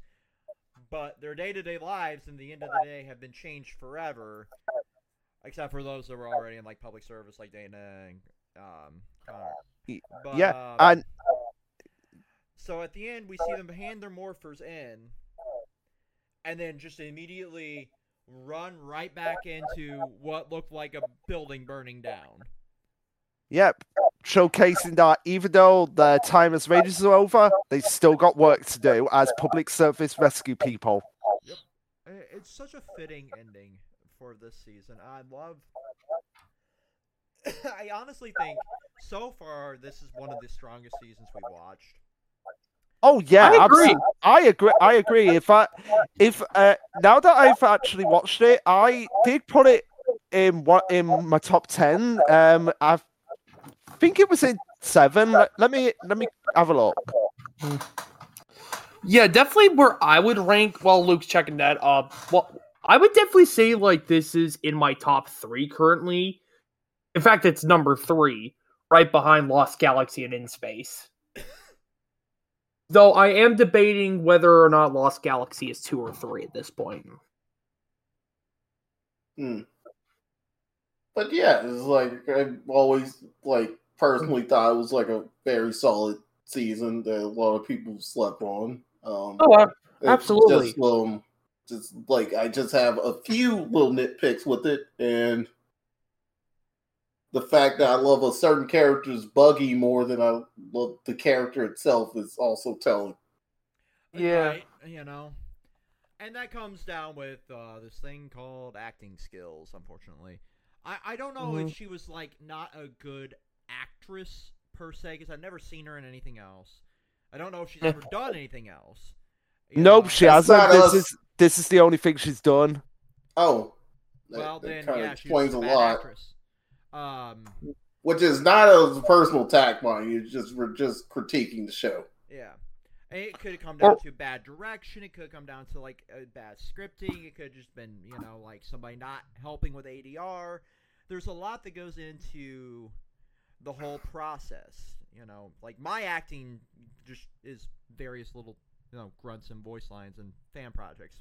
So I have zero experience to critique.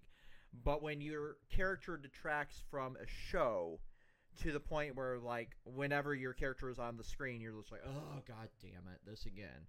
It doesn't reflect well on you. Oops, sorry about that. To the vast public.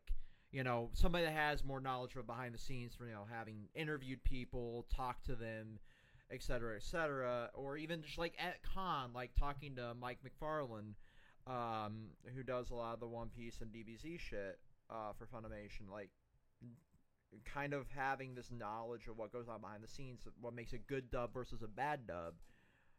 You kind of learn from just that minor bit in your life, and you realize like, oh, that's why this person's version of this character sucks compared to this person's version. And it's unfortunate that this was her only credit because yeah. Okay, I did find the list. It was before we did Lightspeed Rescue. So I would take Turbo out of the top 10 list, put Lost Galaxy in its place, and put Lightspeed Rescue as number 7 now. Okay, that's all right. Fair. That's fair. So this would be my list for my top 10 Power Rangers season. Number 1, SPD, obviously. Number 2, Dino Fury. Number 3, Time Force. Number 4, Jungle Fury. 5 will be RPM. 6, Dino Thunder. 7, Lightspeed Rescue. 8, Dino Charge. 9, In Space, and 10 Lost Galaxy. That's fair. That's a good list. I'd have to rank mine after we've gone through like the whole series and kind of dive into it. Yeah, and I'm personally waiting to rank Dino Fury, even though if I were to rank it right now, it's at number 4, superseding Zeo. Okay, that's fair. That's fair. The reason why I just rank Dino Fury so high is because it's the season that literally got me excited about the franchise again, to the point that we're actually doing this. Yeah, same. Like, if you hadn't forced me to kind of watch Dino Fury, this podcast series likely wouldn't exist. So, thanks, Dino Fury. Yeah, thanks, Dino Fury, for giving us this excuse to, milk nostalgia like Hasbro. Yeah, and you can't see it, but I'm giving a thumbs up. So now on to more trivial matters. I've got my top 10 Carter Grayson badass moments. Number 10, punching Banshira and blowing up the main base as a result. Number 9, jumping out of a burning building in the first episode before he gets his powers. Number 8, trying to handle the Titanium powers, which begs the question of, if he had become the Titanium Ranger, who would have taken the Red Ranger powers? I kind of feel like it'd be like a secondary power up. He morphs into the Red Ranger, and then when something gets really serious, he turns into like the Titanium Ranger. That would be fair. That would have been an interesting way to do it. 7 would be the training of Captain Mitchell, because it shows that he can go toe-to-toe with Mitchell just as much as Mitchell can go toe-to-toe with him. 6 would be kicking Banshira into the Shadow Dimension. Oh, sorry, hell. Number 5 would be running at Olympius and Diabolical with just his guns. Number 4, trying to run over the fire monster. Number 3, takes a blast at point blank range to kill a monster. Number 2 will be telling the Rangers to close the lid, sacrifice me for the greater good. And of course, number 1, tackling Olympius and throwing him in the water unmorphed. All very fair moments. So yeah, anybody who says Carter is bland really needs to watch this season again. Honestly, I've said this before, but I'll say it again. Carter is just a better version of Jason. Yes! Absolutely 100%. And his character's not a criminal. So, there's that too. Yeah. And also, I had a few fun facts about Lightspeed Rescue that I found. Car's actor, Sean Johnson, do you know what his actual full name is? What? Sean Charles Wesley Robert Johnson. I can definitely understand why the fuck he shortened it. Yeah, but according to him, in an interview on one of the DVDs, before he auditioned for Lightspeed Rescue, he was completely unfamiliar with the series and its fandom, and all he knew was that it was a children's show. Oh, how naive he was. I mean, he's not. I mean, it is a children's show. I mean, it is a children's show, but I think what he probably thought of when he heard children's show was something like Sesame Street, Teletubbies, that sort of thing. I mean, it is a kids show, but it's more geared towards the more kids bordering on teenagers at times. If you want a whole nightmare fuel, go down the Teletubby iceberg. Oh God. So yeah, Captain Mitchell obviously being the first mentor that's a human, and the first mentor to be related to any of the Rangers. First season to have a completely original Ranger with the Titanium Ranger, and the first season where we know all the names of all the Rangers, the full names. Yeah. And there was another interesting fun fact. Michael, I cannot pronounce his name, but basically Chad's actor was a founder of Extreme Martial Arts. I guess that's a program, but he was also the martial arts coach of Taylor Luntnan, aka Jacob Black from the Twilight series, and encouraged him to get into acting. So all those Team Jacob fangirls, you have to thank Chad. You have to thank the Blue Lightspeed Ranger for that. I don't. Yes, we do because now they have to watch Power Rangers to know where he came from. I'm good. You know, I am good with those fandoms never fucking crossing over to a massive capacity. You know. Okay, fair enough. But also as well, that's the one thing I hate about My Chemical Romance, because technically My Chemical Romance is responsible for Twilight. Oh God. What? Because the whole Twilight, it goes like 9/11 got Gerard Way to make My Chemical Romance and leave Cartoon Network, right? And then the fucking Stephanie Meyer wrote fan fiction about MCR, and then started writing Twilight, and that also inspired the fucking author of 50 Shades of Grey. 50 Shades of Grey. To write fan fiction based on Twilight, and then Dakota Johnson is who got Ellen DeGeneres fired. Now, trust me. Who would have thought that in this podcast we would go from Power Rangers to Twilight to 50 Shades of Grey to getting Ellen DeGeneres fired? Well, they're all it's a weird game. They're all somehow connected in this.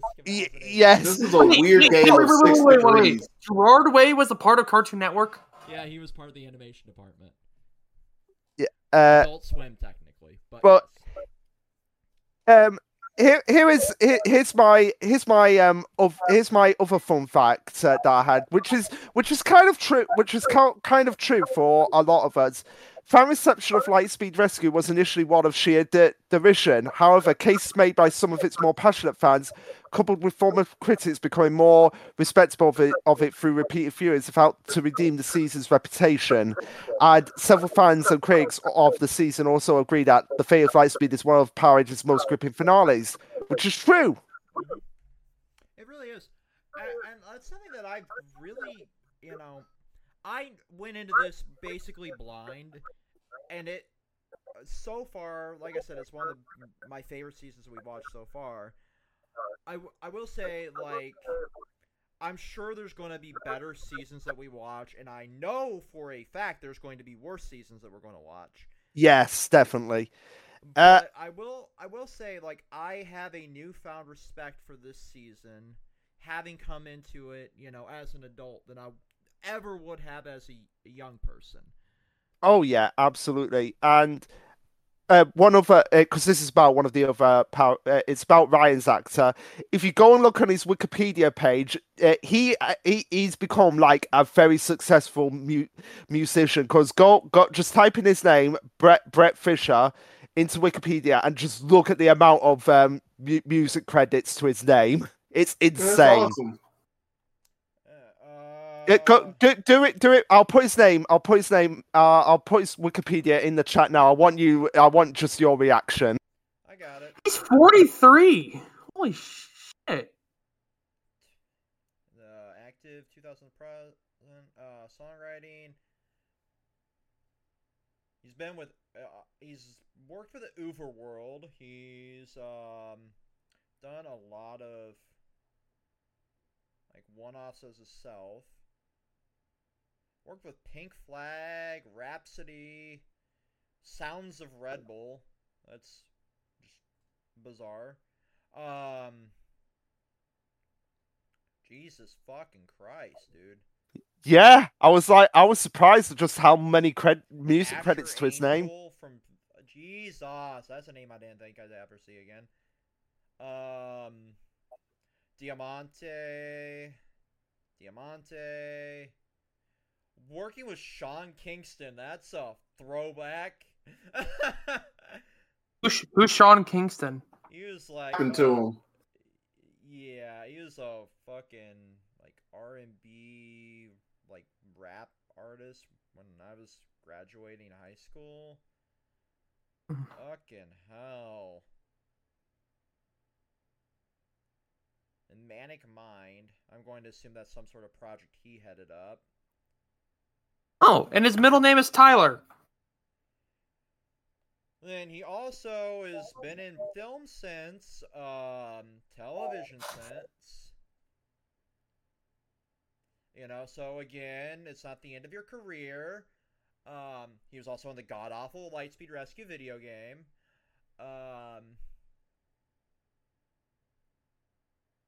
And he was archive footage for Dino Thunder, because of course he was. Yeah, sorry, I said Brett Fisher. I meant Rhett Fisher. Yeah, Rhett, Yeah. as in... But yeah, just the amount of credits, like, I'm on it and now, it's just insane.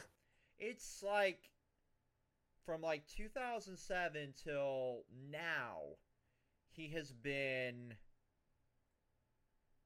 active in music in some capacity. Yeah. So good on him. Very good on him. Why does that sound like an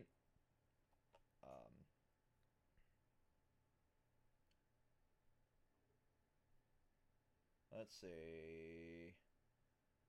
I gotta check out this Overworld.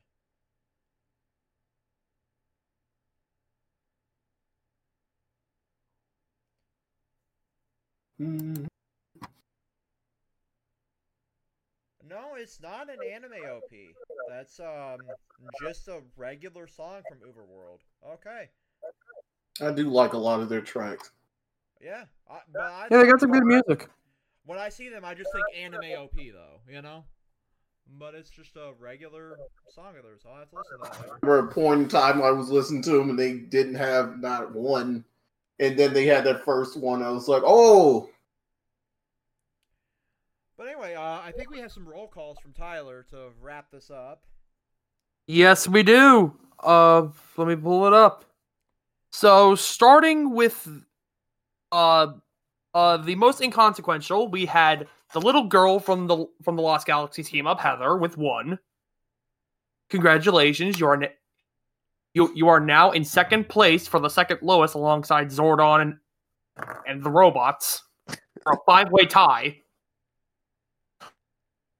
And then for the Lost Galaxy Rangers, we have Kendricks with 1, bringing her grand total up to 10. We have Damon with 1, bringing his grand total to 16. Maya with 2, bringing her grand total to 15. Kai with 2, also bringing his grand total up to 13. And Leo with 4, shooting him all the way up to 22, currently landing him in a 2-way tie for 5th place. And now for the Lightspeed Rangers. We have in last place, we have Ryan with 5, barely missing out on the top 5 for the least. And then we have Joel with 20, which lands him in 7th for the 7th most. And a tie for the 6th most, we have Kelsey and Dana with 21. Tied with Leo in 5th place in the 5th most is Chad with 22. And tied with Andros for 4th place is Carter with 24. Bringing Lightspeed Rescue's grand total to 119. The second most after Mighty Morphin. That is insane. No, we were in Zane a couple seasons ago.